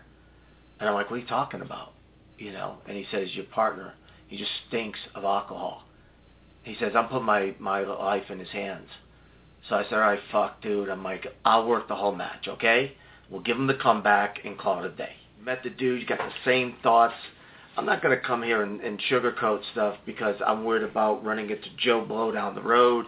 I said what I said, and it is what it is. Is Satan incognito, man. I mean, he's the devil himself. You think you're going to preach to these guys that are fucking and drugging and whatever else they're doing, you think you're going to change them because you're going to preach a few words of God to them? It's not going to happen, man. So you know what? That's your excuse or that's your comeback. That's great. You're a great wrestler. At the end of the day, you still gave in to the devil. And it was all about the almighty dollar.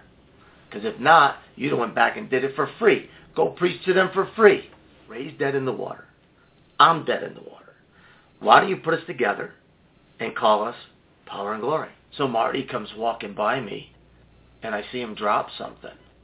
Or Sean, and Sean dropped something. And, I did the same thing the guy did. I kind of reached down to help him out. Well, unbeknown to me, Marty was dropping a turd behind this guy that he just took in the bathroom. Right. And the guy sat back, his back on it. So he sat there for a bit, and he's like, what's that smell? And he stands up and he's like, nobody shits on me. And he went back to clean it, and he saw Ray in the back, and he basically told Ray that he's gonna kick his ass, shoot him, whatever. And I said, Sean, come over here, man. I said, please tell my son that I let you beat me. And he goes, no. And I said, what? He goes, no, I'm not telling your son that. I said, listen, my kid's all upset. You tell my son. And now my son couldn't hear this because I put him down and stood face to face with him. I said, you tell my son that I let you beat me because we're working again tomorrow. I'll make you fucking pay. You have a choice. He would hit somebody with his, whatever that thing is called. Wasn't real. I mean, throw some punches, make it look like you're knocking someone's dick off. Just soft. Everything was soft, Maybe he knew some mechanics. Okay, great, I get it. And I had a match with him in the garden, and he was in the back, and he said to me, what do you want to do? So I said, I don't know, dude, what do you want to do? I mean, you're the veteran for the most part, And he said, well, can you take an arm drag off the top rope? And I said, well, what do you mean? You got to come over to me and arm drag me? Yes. He goes, no. He goes, what I want you to do is, people know you're going to drop kick and do shit like that and cross body. He goes, jump like you're going to give me a cross body, and I'll jump up and I'll arm drag you. And I'm like, okay. I've never done it, but I'll give it a shot. In the garden, right? Nice place to fuck up. So then I said, okay. He goes, so what do you want to do? So I said something, whatever. And he goes, okay. So I do this for him, and it comes off without a hitch. And then all of a sudden, he's driving me back to his corner to make the tag.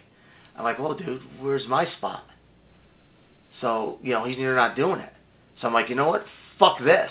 That's not how it works with me. So I snap suplexed him. And when I tell you I heard his spine go, I straightened him out. And a buddy of mine was at the match. And he goes, yo, you fucked him up on that snap suplex. I said, fuck him. I give him a spot, and he's supposed to give me one, and he's going to tag out. Now, fuck you, man. That's not how it works. You need to show respect. All of a sudden, he hits me, punches me in the face. So I stood there, and I went, this motherfucker just punched me in the face. Other boys around or no? Oh, yeah, we're in the locker room. All right. So all of a sudden, I'm like, dude, I don't want to fight you. Because in my mind, I'm going to get fired like this. He's on top. I'm a fucking shit. I'm going to get fired. So boom, boom, he hits me with 2 more punches in the face. And I'm like, listen, I told you I don't want to fight. Now, if I punch you in your face 3 times and you stand there and tell me that, I'm going to shake your hand, tell you I'm sorry, and get the fuck away from you. Because obviously I can't hurt you, But he's so fucked up on drugs, he ain't thinking that way. He's not using his brain. My boys came in one night, and Lanza told me to tell them to leave. And I said, yeah? You tell them to leave. He goes, they're your friends. I said, that's right. And they built the Rosemont. They own this place. I ain't telling them shit. You go tell them. No, that's okay. They can stay. Fucking right, they can stay. And they walked me out to the ring. Who the fuck's going to tell them no? People waited for me to come in and piss in the bottles for them. Hey, Roma, thank God you're here. We got a piss test. Hope you got a piss. I'm like, yeah. So I just give everybody a little bit, just enough. Everybody hand in their piss and they pass. I think everything was okay until I started showing up at places where he was. You took his girls? Let's just say I took some of his shine away. He had the woo. I didn't need to woo. You know what I mean? They wooed for me. If you didn't take it in your ass, you married the boss's daughter. I get that. Something's not right there. That I think we could all agree with, okay? But at the end of the day, you're not a great fucking worker, okay? You're not the Ultimate Warrior jumping up on the ropes. You're not Hulk fucking Hogan, okay? You'll never be as big as any of them or Savage, okay? You can write yourself into every WrestleMania every year, every 6 months, you're in another thing. But at the end of the fucking day, you are who you are. Make sure he stays in a good position. Because right before that, I think, wasn't he fucking China? Okay, so you figure this one out. Okay? You figure it out because I can't figure it out. You know what? I don't give a fuck. Good for him. Have a happy fucking life. But at the end of the day, if you're talking down about me, that must mean I'm still a thorn in your ass. So go fuck yourself. You kill your wife. I get it. You're pissed at her. She cheated on you. Whatever the case may be. I get it. But a little kid, there's nothing that little boy could have done or a little girl could have done to make you want to murder them. No, I didn't give a fuck. I was protecting me.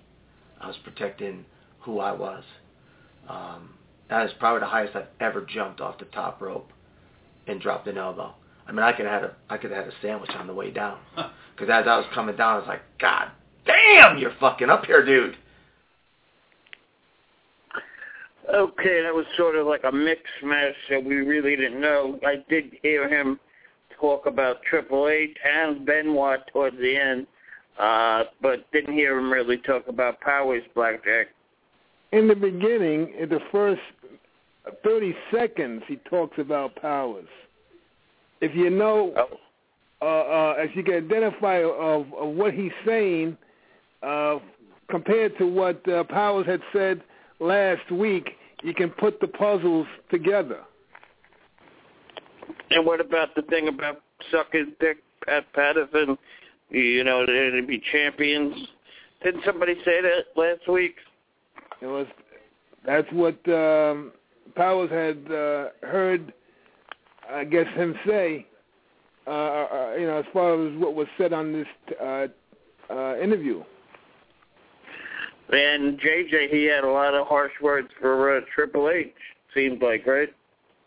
Yeah, you know, Paul Roma definitely has a lot to say. You know, he's not afraid to say anything. If he's going to harm somebody's feelings, he doesn't really care. He's just, you know, if someone talks bad about him, you just kind of go to that default where, you know, you don't really have a problem talking down about somebody else. He talked, of course, as you said, you know, Triple H's position, his relationship with China, and then with Stephanie and with the boss's daughter, and then how now he's, you know, at whatever.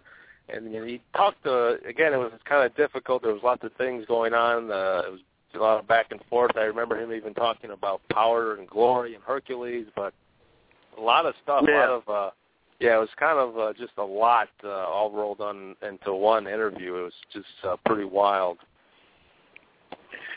Yeah, and Dominic, he said about Benoit, you know, I can understand you're mad about your wife. I can understand that, but to kill an innocent kid, that was the only part I agreed with him. Yeah, you know, I was losing track a little bit in there because he jumped from one topic to another. Well, and that's he's how talking they about Triple H video in order to like teasers, you know. They put all that stuff together. No, yeah, there was a mix mosh to try to get you to buy it, and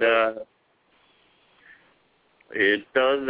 You know, some of these guys that aren't top carders give you the best interview. Like last week, Jim Powers gave us everything.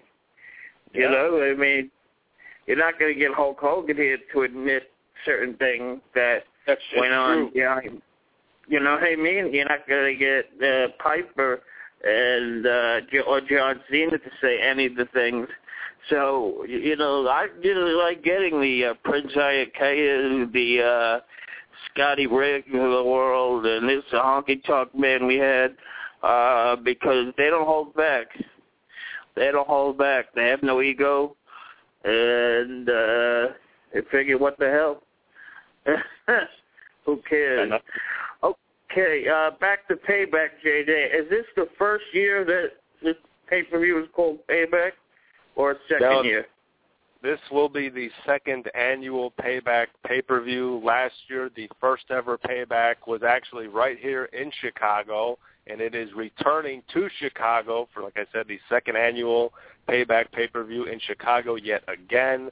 We only have 3 confirmed matches: John Cena versus Bray Wyatt, Last Man Standing, Rob Van Dam versus Bad News Barrett for the Intercontinental Championship, Shield versus Evolution, No Holds Barred, You know, there are potential other matches which could be, you know, Sheamus and Cesaro for the United States title, possibly, you know, Paige and Alicia Fox, maybe the Usos taking on the other members of the Wyatt family, Luke Harper and Eric Rowan, unless they have, you know, Curtis Axel and Ryback have, you know, face the Usos. And I'm not really sure what's going on in the tag division. I'm not even sure the WWE knows what's going on with the tag team division. But, you know, we only have 3 confirmed matches. Hopefully more will be announced in the next 2 weeks. But, you know, Chicago is going to be one of those crowds, which I'm sure a lot of people aren't going to like this, but there probably will be a lot of CM Punk chants. I heard that because Raw was taped beforehand yesterday in London, there were some people chanting CM Punk when Stephanie was out, but it was edited out of the show. So you didn't hear that. But in Chicago, it's going to be live, and a lot of fans, like I said, aren't going to be happy. They're upset at Punk because he walked out.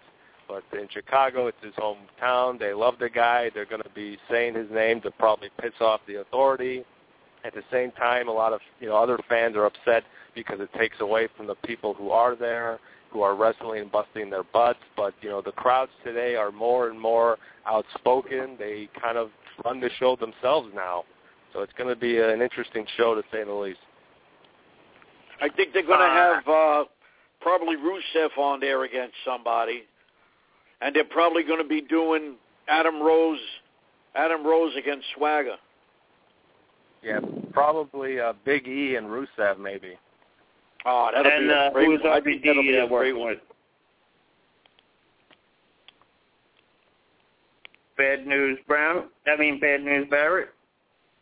Yes, so Wade Barrett is Bad News Barrett. He'll be taking on Rob Van Dam for the Intercontinental Championship. RVD won to beat the clock yesterday on Raw. Oh, okay. So is that for the Intercontinental title? Yes. You see RVD getting it? No, unfortunately, I don't see Rob getting the Intercontinental Championship. I think right now the fans are behind Wade Barrett. I think the WWE, most importantly, is behind Wade Barrett in this whole Bad News Barrett. And I'm curious to see, you know, the crowd, their response, because it seems that a lot of these smarter crowds, you know, the crowds that don't really do what everybody wants them to do, the mainstream crowds, they always tend to go with the heel. And RVD is a very beloved superstar. He's, you know, paid his dues. You know, fans remember his time in ECW and even in WWE where he was doing amazing things. He's still pretty amazing to watch even now. But it's like I said, the crowds today are a lot different than they were before. And who's to say that they might actually boo Rob Van Dam? I mean, it could happen. It's very strange. Oh, the other night they were booing Sheamus. Yeah. Well, they really... Oh, my. Well, Sheamus, and do you think that Curtis Axel, Mr. Perfect Son, will ever get a push, JJ? Well, it's funny because he did get a push when they finally brought him into the roster as Curtis Axel. Once they ditched the Michael McGillicuddy that he was in the Nexus, you know, he came in as Curtis Axel, and he took on, guess who? Triple H. He took on Triple H, and he beat him. There were 2 Monday Night Raws where he beat him consecutively, and Paul Heyman, you know, was addressing Curtis Axel as a Paul Heyman guy. He was promoting Curtis Axel. He was promoting the fact, much like, you know, he promotes that Brock Lesnar defeated the Undertaker's undefeated streak at WrestleMania, and Cesaro, you know, won the Andre the Giant Battle Royal. Paul Heyman was promoting that Cesaro had beat Triple H in 2 consecutive weeks, so that he beat, you know, a world champion. So Axel had that push. I mean, he won the Intercontinental Championship on Father's Day, you know, in honor of his father, Mr. Perfect. So, I mean, this guy had everything going for him, and I don't know where it went wrong. And eventually it got to the point that he was just going downhill so fast, they had to get Paul Heyman away from him. They couldn't wait to take Paul Heyman and to just take Curtis Axel and Ryback and to get them far away from Paul Heyman as they possibly could. And it was just very strange. I don't know what went wrong. I mean, he's a good wrestler. I mean, he can get it done in the ring. His character, that's the only thing I think is his problem is his character. He comes out and he says, I'm better than perfect. Well, you got to prove it. And those are big words to say, better than Mr. Perfect. Yeah, I don't like that either, JJ. I don't like that at all. They even got a T-shirt that says that. He's not better than his father. He's got a long way to go. Yeah. No, God, his father did so much in the business. Kurt Hennig deserved the title of Mr. Perfect. The guy was always awesome in that ring, put on 5-star matches, didn't care who he worked with. They were always great matches. I mean, Curtis Axel has the potential to put on those great matches, but again, his character, that again, like Dominic said, I don't like that better than perfect. It rubs me the wrong way. He doesn't live up to it. He needs something new. Like when Randy Orton was coming up, he was the legend killer. He didn't say that, he was necessarily better than his father or his grandfather, but he was, brought up a different way, and that character worked for him. And eventually, how many legends can he really, kill off? So eventually they adapted that and evolved that into the Viper or the Apex Predator. And they never really adapted Curtis Axel as anything more than better than perfect, which he really isn't.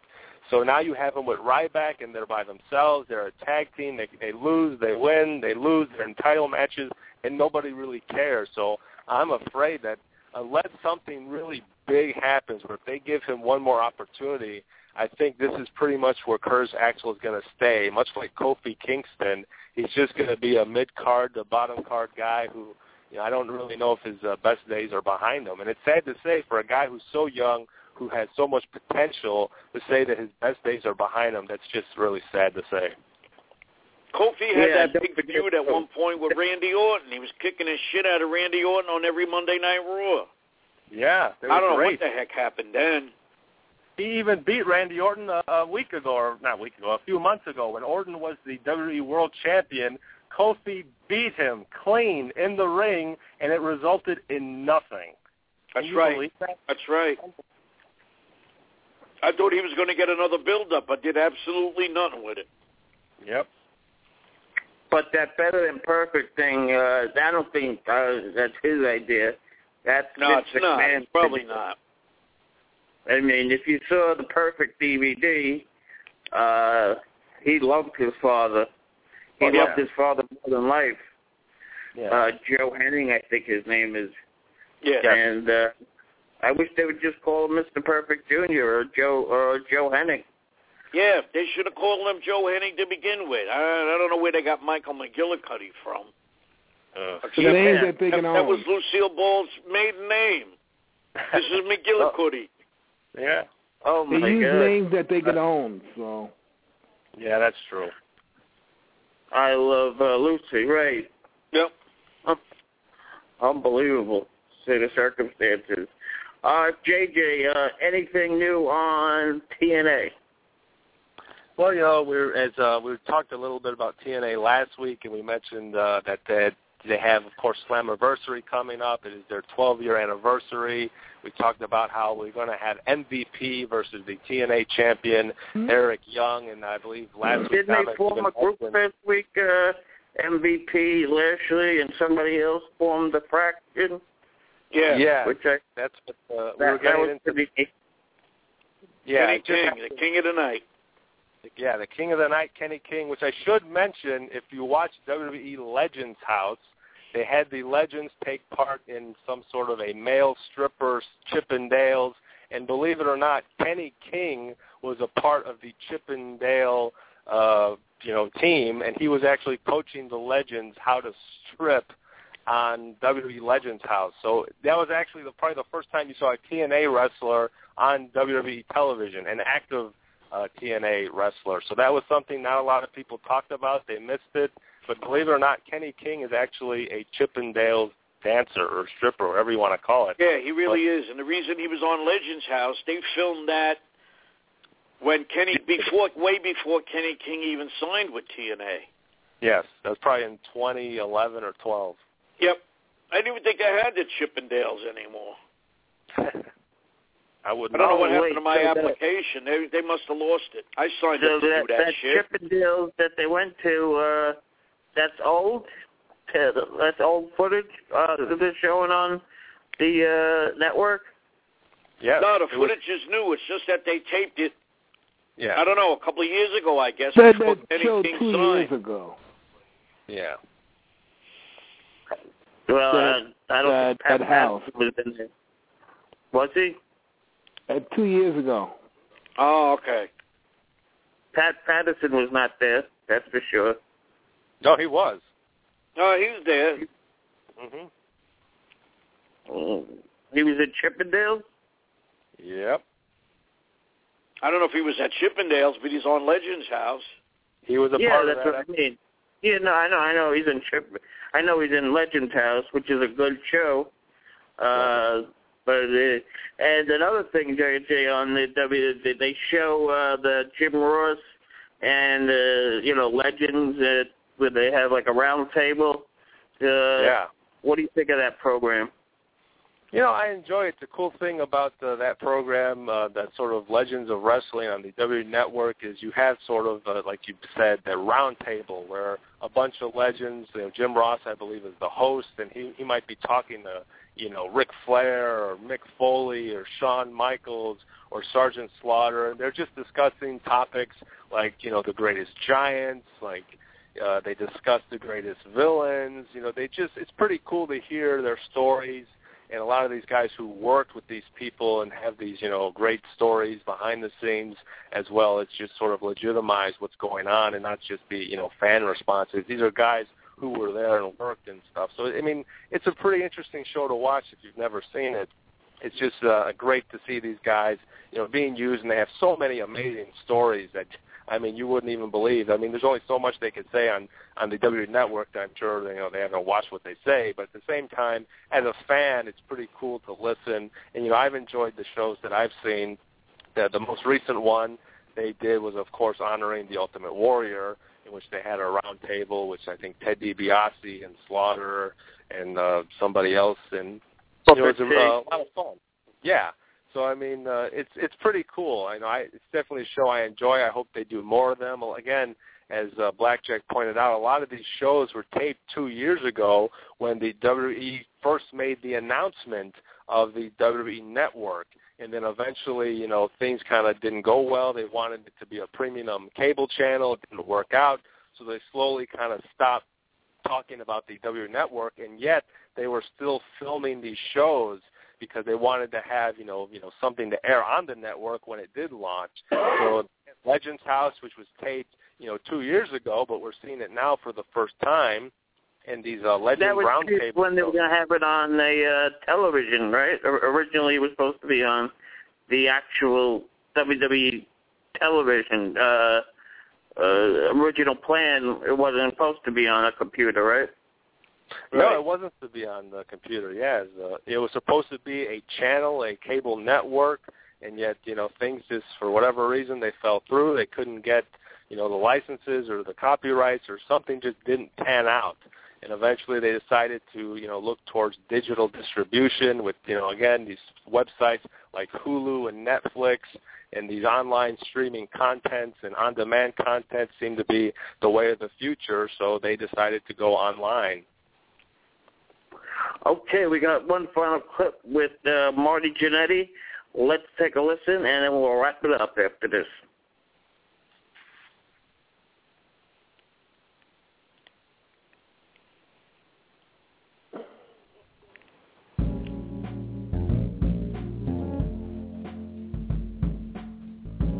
And I was hungry as hell. I was promised I don't know if you're up north here, y'all, Crystal Burgers.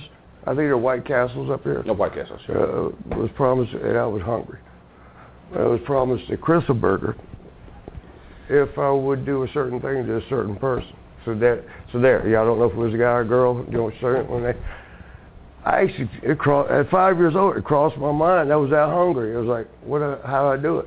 When I was younger, I didn't realize that. As a kid, you just know your mom's mean. She beats us up. When you were 12? Yeah, I was 12. Yeah. Wasn't a family member though, right? I guess is that considered family niece? Your Yeah. Don't tell nobody. When you were 12. Yeah. Don't tell nobody. These shoes, the shoe. See, look how that's. See, can y'all tell? Yeah. I call my brother, because he's the closest person to me. Called Gino, who's been through it all with me, and I knew I was saying like a goodbye. I didn't know for sure. I wasn't gonna, not boom or anything like that. But I've done enough. It's enough. If you're gonna send people to rehab for recreational use, why ain't you gonna take care of people who are walking around gimped all up and having to take stuff? What did they say? And her answer was valid point. The problem is, hesitate with it was, if we do that for you, then we're going to have to do it for everybody. One of the things that we also hear about with the rockers and the women were the gimmicks in the ladies' rooms. The house We've had a lot of people pass through here that mentioned that. What was it back then? House house sounds. A lot of mine came from, and I knew it when he got drinking. Just walk behind them through the clubs, because they flock to whoever I'm talking about. But as soon as he opens his mouth, they go, oh. And I'm like, no, come here, you misunderstood. So the scooper, it was a scooper, like cat shit thing, scooper. But what about that was the problem? Him? Yeah. Was it the voice? It's a bit of a froggy kind of odd voice. Or was it what he was saying? Overconfident, maybe. Oh, too cocky. I didn't want to say that, but yeah. See, Sean had always told me this, and Sean, I'm only telling the truth, and I'm not going to say what I could say. To this day, I don't know that wouldn't have popped between Sean and him. All right, no, we'll leave that out. You think? Just to get rid of you? No, not to get rid of me, but to put Sean on his own. And again, get mad if you want, Sean, but this is true. And we'll back that up in a second. This is about to be a long one. Is everybody okay? Everybody raise their hand. As long as we get to the station, we'll take the ride. But we got to get to the station. That's it. Then we're out. What's it like living with Marty Jannetty? I'm sitting here I got to put this aside for a minute. There's two. Are you quiet in the movies? Well, it's Courtney if you're talking to MJ, and y'all can vouch for this, I'm sure. If you're talking to MJ or Marty, two separate people. MJ, which I call myself, he seems to be the guy with a couple of beers, loosens up and don't give a damn. But I don't think it'll go ridiculous, right?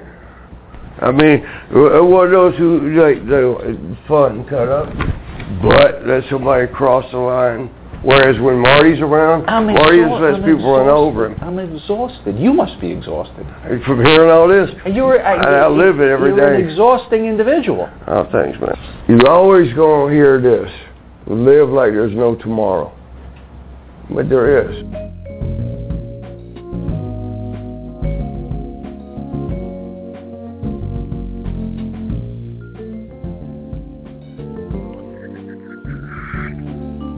Wow, Marty Jannetty totally blasted there.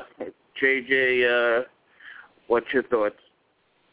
Well, my first thought is I hope that's an old interview, and I hope it's not a recent interview because, as you said, Marty just, damn, I feel kind of bad for him if that's what he's going through now. Like I said, I hope that's an interview from a long time ago, and I hope he's a lot better off now, but it's just, unfortunately, a lot of people, they see wrestling, they see the glitz and glamour, but there's a lot of, dark sides to it. There's a lot of things happening backstage, How long ago was the interview, King?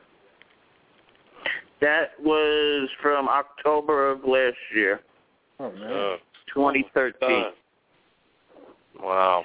I mean, it seems like he's on... Breaking kayfabe with Marty Jannetty. Well, the business effect they like on to get them. whacked before they get on the interview to relax themselves, but then they just sound like that. Doesn't sound so good. No, it doesn't. Unfortunately, Marty just kind of comes off like he really did come off like he's out of it. I mean, whether or not he was just trying to relax or not. I mean, when you've been through as many stuff as him, it's hard to just relax. At that point, I think it's just it's kind of sad to see that because when I think of Marty Jannetty, I of course think of in the late '80s when he was with Shawn and the Rockers and they were so exciting. so much fun, had so much energy. Even a few years ago when he came back to the WWE, I don't know if it was about 2007 or 6 or whatever, he came back. He was even partnered up with Shawn again. You go, oh, my God, this guy looks great. He looks like the Marty Jannetty of old. And I thought, wow, he's really got it. He's going to have a great second run. And, you know, he had some, you know, legal issues at the time, so unfortunately he couldn't stick around. But it's just, you know, it's just sad. There's a side of wrestling that a lot of people don't see and don't know, and, you know, things happen, and a lot of guys try to recover. Like you said, we had Jim Powers on, you know, last week, and, you know, the wrestling took a toll on his body. He has injuries. It's hard to walk. He needs surgeries. There's a lot of things that fans don't realize, don't see. You know, they just see what's on television, and that's it. They go on with their own lives. But these guys, you know, there's a whole lot going on behind the scenes that, you know, you don't know about, don't see, and, you know, it's pretty sad. This is why I wouldn't want to see this Daniel Bryan come back as quick as they would really like him to. You know, this is why I really don't see him coming back, because he's going through these kind of injuries like the wrestlers did in the past. You know, history is like repeating itself with certain things. Oh, Vince McMahon don't care about that. We learned that from Kurt but Angle. these guys, he just got married and he got a family to look towards down the line. I agree with you, but Vince McMahon don't give a shit. He wants to see his wrestlers work. He don't care if they're dying, as Kurt Angle. I don't agree with that. It all depends. I mean, it's the wrestler's choice. Out of Kurt Angle's mouth, he said, give me a day off just to recover. That's why I left the WWE. Who said that? That's 8 years ago already. About who? Kurt Angle. 8 years ago when he left to the TNA. You know, even if he's coming back now, big deal. But he's still seeming involved with TNA. He got no Vince McMahon telling him what to do in TNA, and he's wrestling. He probably don't even really need to be wrestling anymore. He wrestles part-time. They're very, very limited. And I think Dominic has said the matches that he had with Samoa Joe when he first came in was super. Oh, yeah. How about you, JJ? You remember that? Well, I remember when Kurt first came in, it was a big deal. Joe, who was, you know, the hottest guy at the time, he had his own sort of undefeated streak, and, you know, he was, you know, the big bad guy in TNA, fans saying, you know, Joe's going to kill you, and here comes Kurt Angle out of the WWE. It was just a dream match at the time. But again, that was, you know, as you pointed out, 8 years ago. A lot's changed in the WWE in the past 8 years with this wellness policy and these physicals, and guys who aren't being allowed to wrestle because they can't pass the physical. So who knows if Kurt Angle comes to WWE in a year or so, if he even passes a physical. That's a very good point. And like I said, he had so many good matches in TNA. I think they released one DVD, and he is in their Hall of Fame. Overall, in the last 5 years or so, Kurt Angle overall has been their best wrestler from A to Z. Well, of course, we don't his show have shows, nothing. Well, this is why McMahon's even had the wellness programs. He's got the where the wrestlers, if they need help with substance abuse, Kurt Angle was a part of that a couple of years back. You remember that, King? A couple of years back, 8 years ago. It's already almost a decade that he's not been in the WWE. Nah, even when he was even still part of the TNA, he was enlisted in the programs with the WWE. That's probably stuff that people don't really know about. What are you talking about? I don't understand. I'll kayfabe on that then. Kurt Angle is pretty much done. I mean, he has a few good matches left. But, you know, I definitely think he'll be in the Hall of Fame when it's all said and done. That's what's left for Kurt Angle. He proved everything he needed to prove. He was a world champion. He was WCW champion. He was the ECW champion. They're not the real ones, of course, but he had great matches in the WWE with Brock Lesnar. He main evented WrestleMania. The man's should be top of the list, Hall of Fame in the WWE when his time is ready. And how you see that? I don't see him getting back into the ring because he has, and I spoke to his manager, he had a very bad neck and limited action at best for Kurt Angle. They said by the time he heals, his TNA contract is up. He probably won't be back in TNA. Maybe he'll show up in WWE for a brief time, but I think he's almost ready to retire. Been there, done maybe that. He could be a manager of some sort. Yeah. Because, he wrestled everybody there is to wrestle already in TNA. From Samoa Joe, he wrestled Christian, Booker T, when he was Bully Ray, Kenny Anderson, right? Yep. Right. Yeah. Kenny Anderson still is in TNA, right? Yeah. Interesting. Okay. And Jeff Hardy they have. And they're not $350 million as a whole, right? That's interesting. That Vince McMahon is $350. That's a big story. People don't realize how big that is. Where do you dig that up at? Is that on the cable? That was announced. All four. That was announced too. Announced it. They announced that Vince lost, nearly a third of his fortune. I mean, 300. King said 350 million. He went from being a billionaire to being a millionaire. I mean, it's just unbelievable. That's a lot of money. It's not 300 million. It's not 3,000 million. It's 350 million. That is a lot of effing money, even for a millionaire. So, how about that Sterling guy? He's got more money than that, don't he? That racist guy? They claim is racist? Yes, he can buy that, but he's 81 years old, the guy who's racist.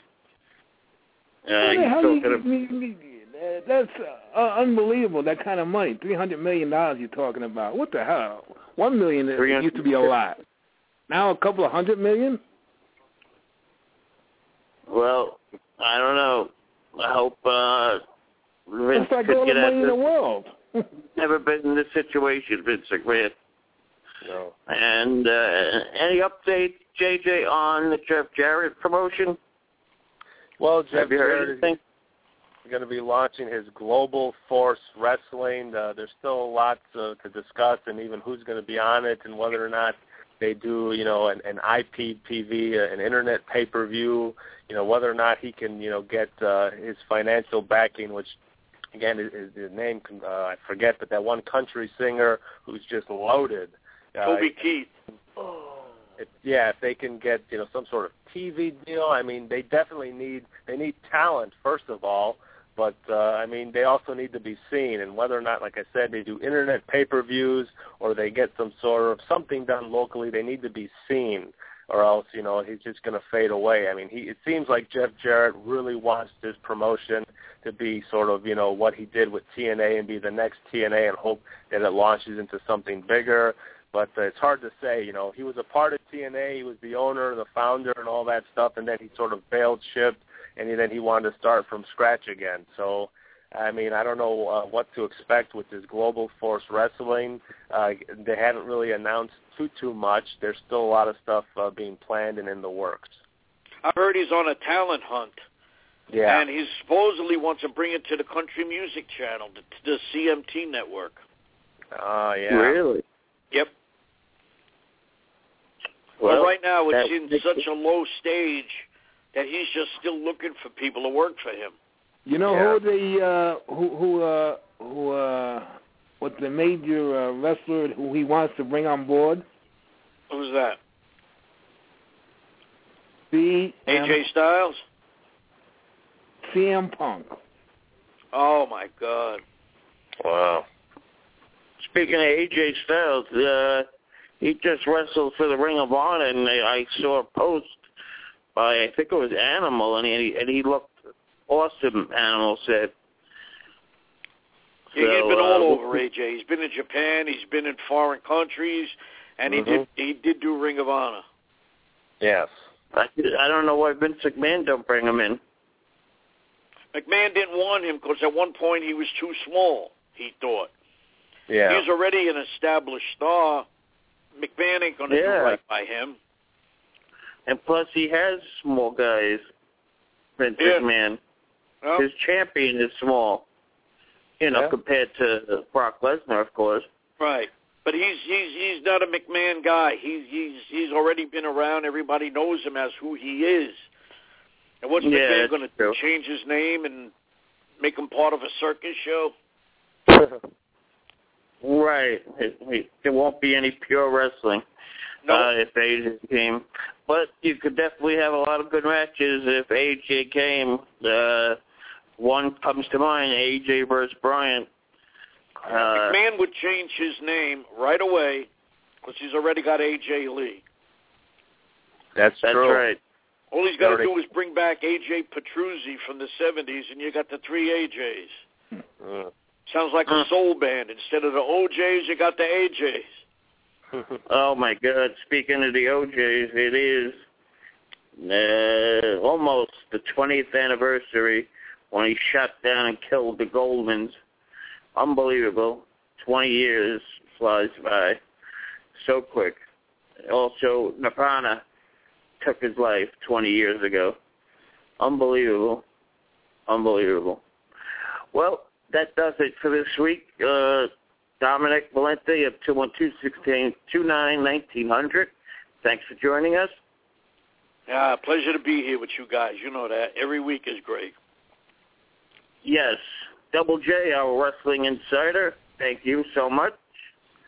Hey, man. All right, guys. Always a pleasure. Dominic, King, Blackjack. Always look forward to your articles in the Sunday Sun-Times in Chicago, man. Great stuff. Where they're still being run down that way. And I'll see you guys hopefully next week, Brother Dominic and Sounds JJ good, guys. And King. Okay, we'll leave you. Thank you, Blackjack. We'll leave you with Kane. Thanks, everybody. We'll talk to you next week.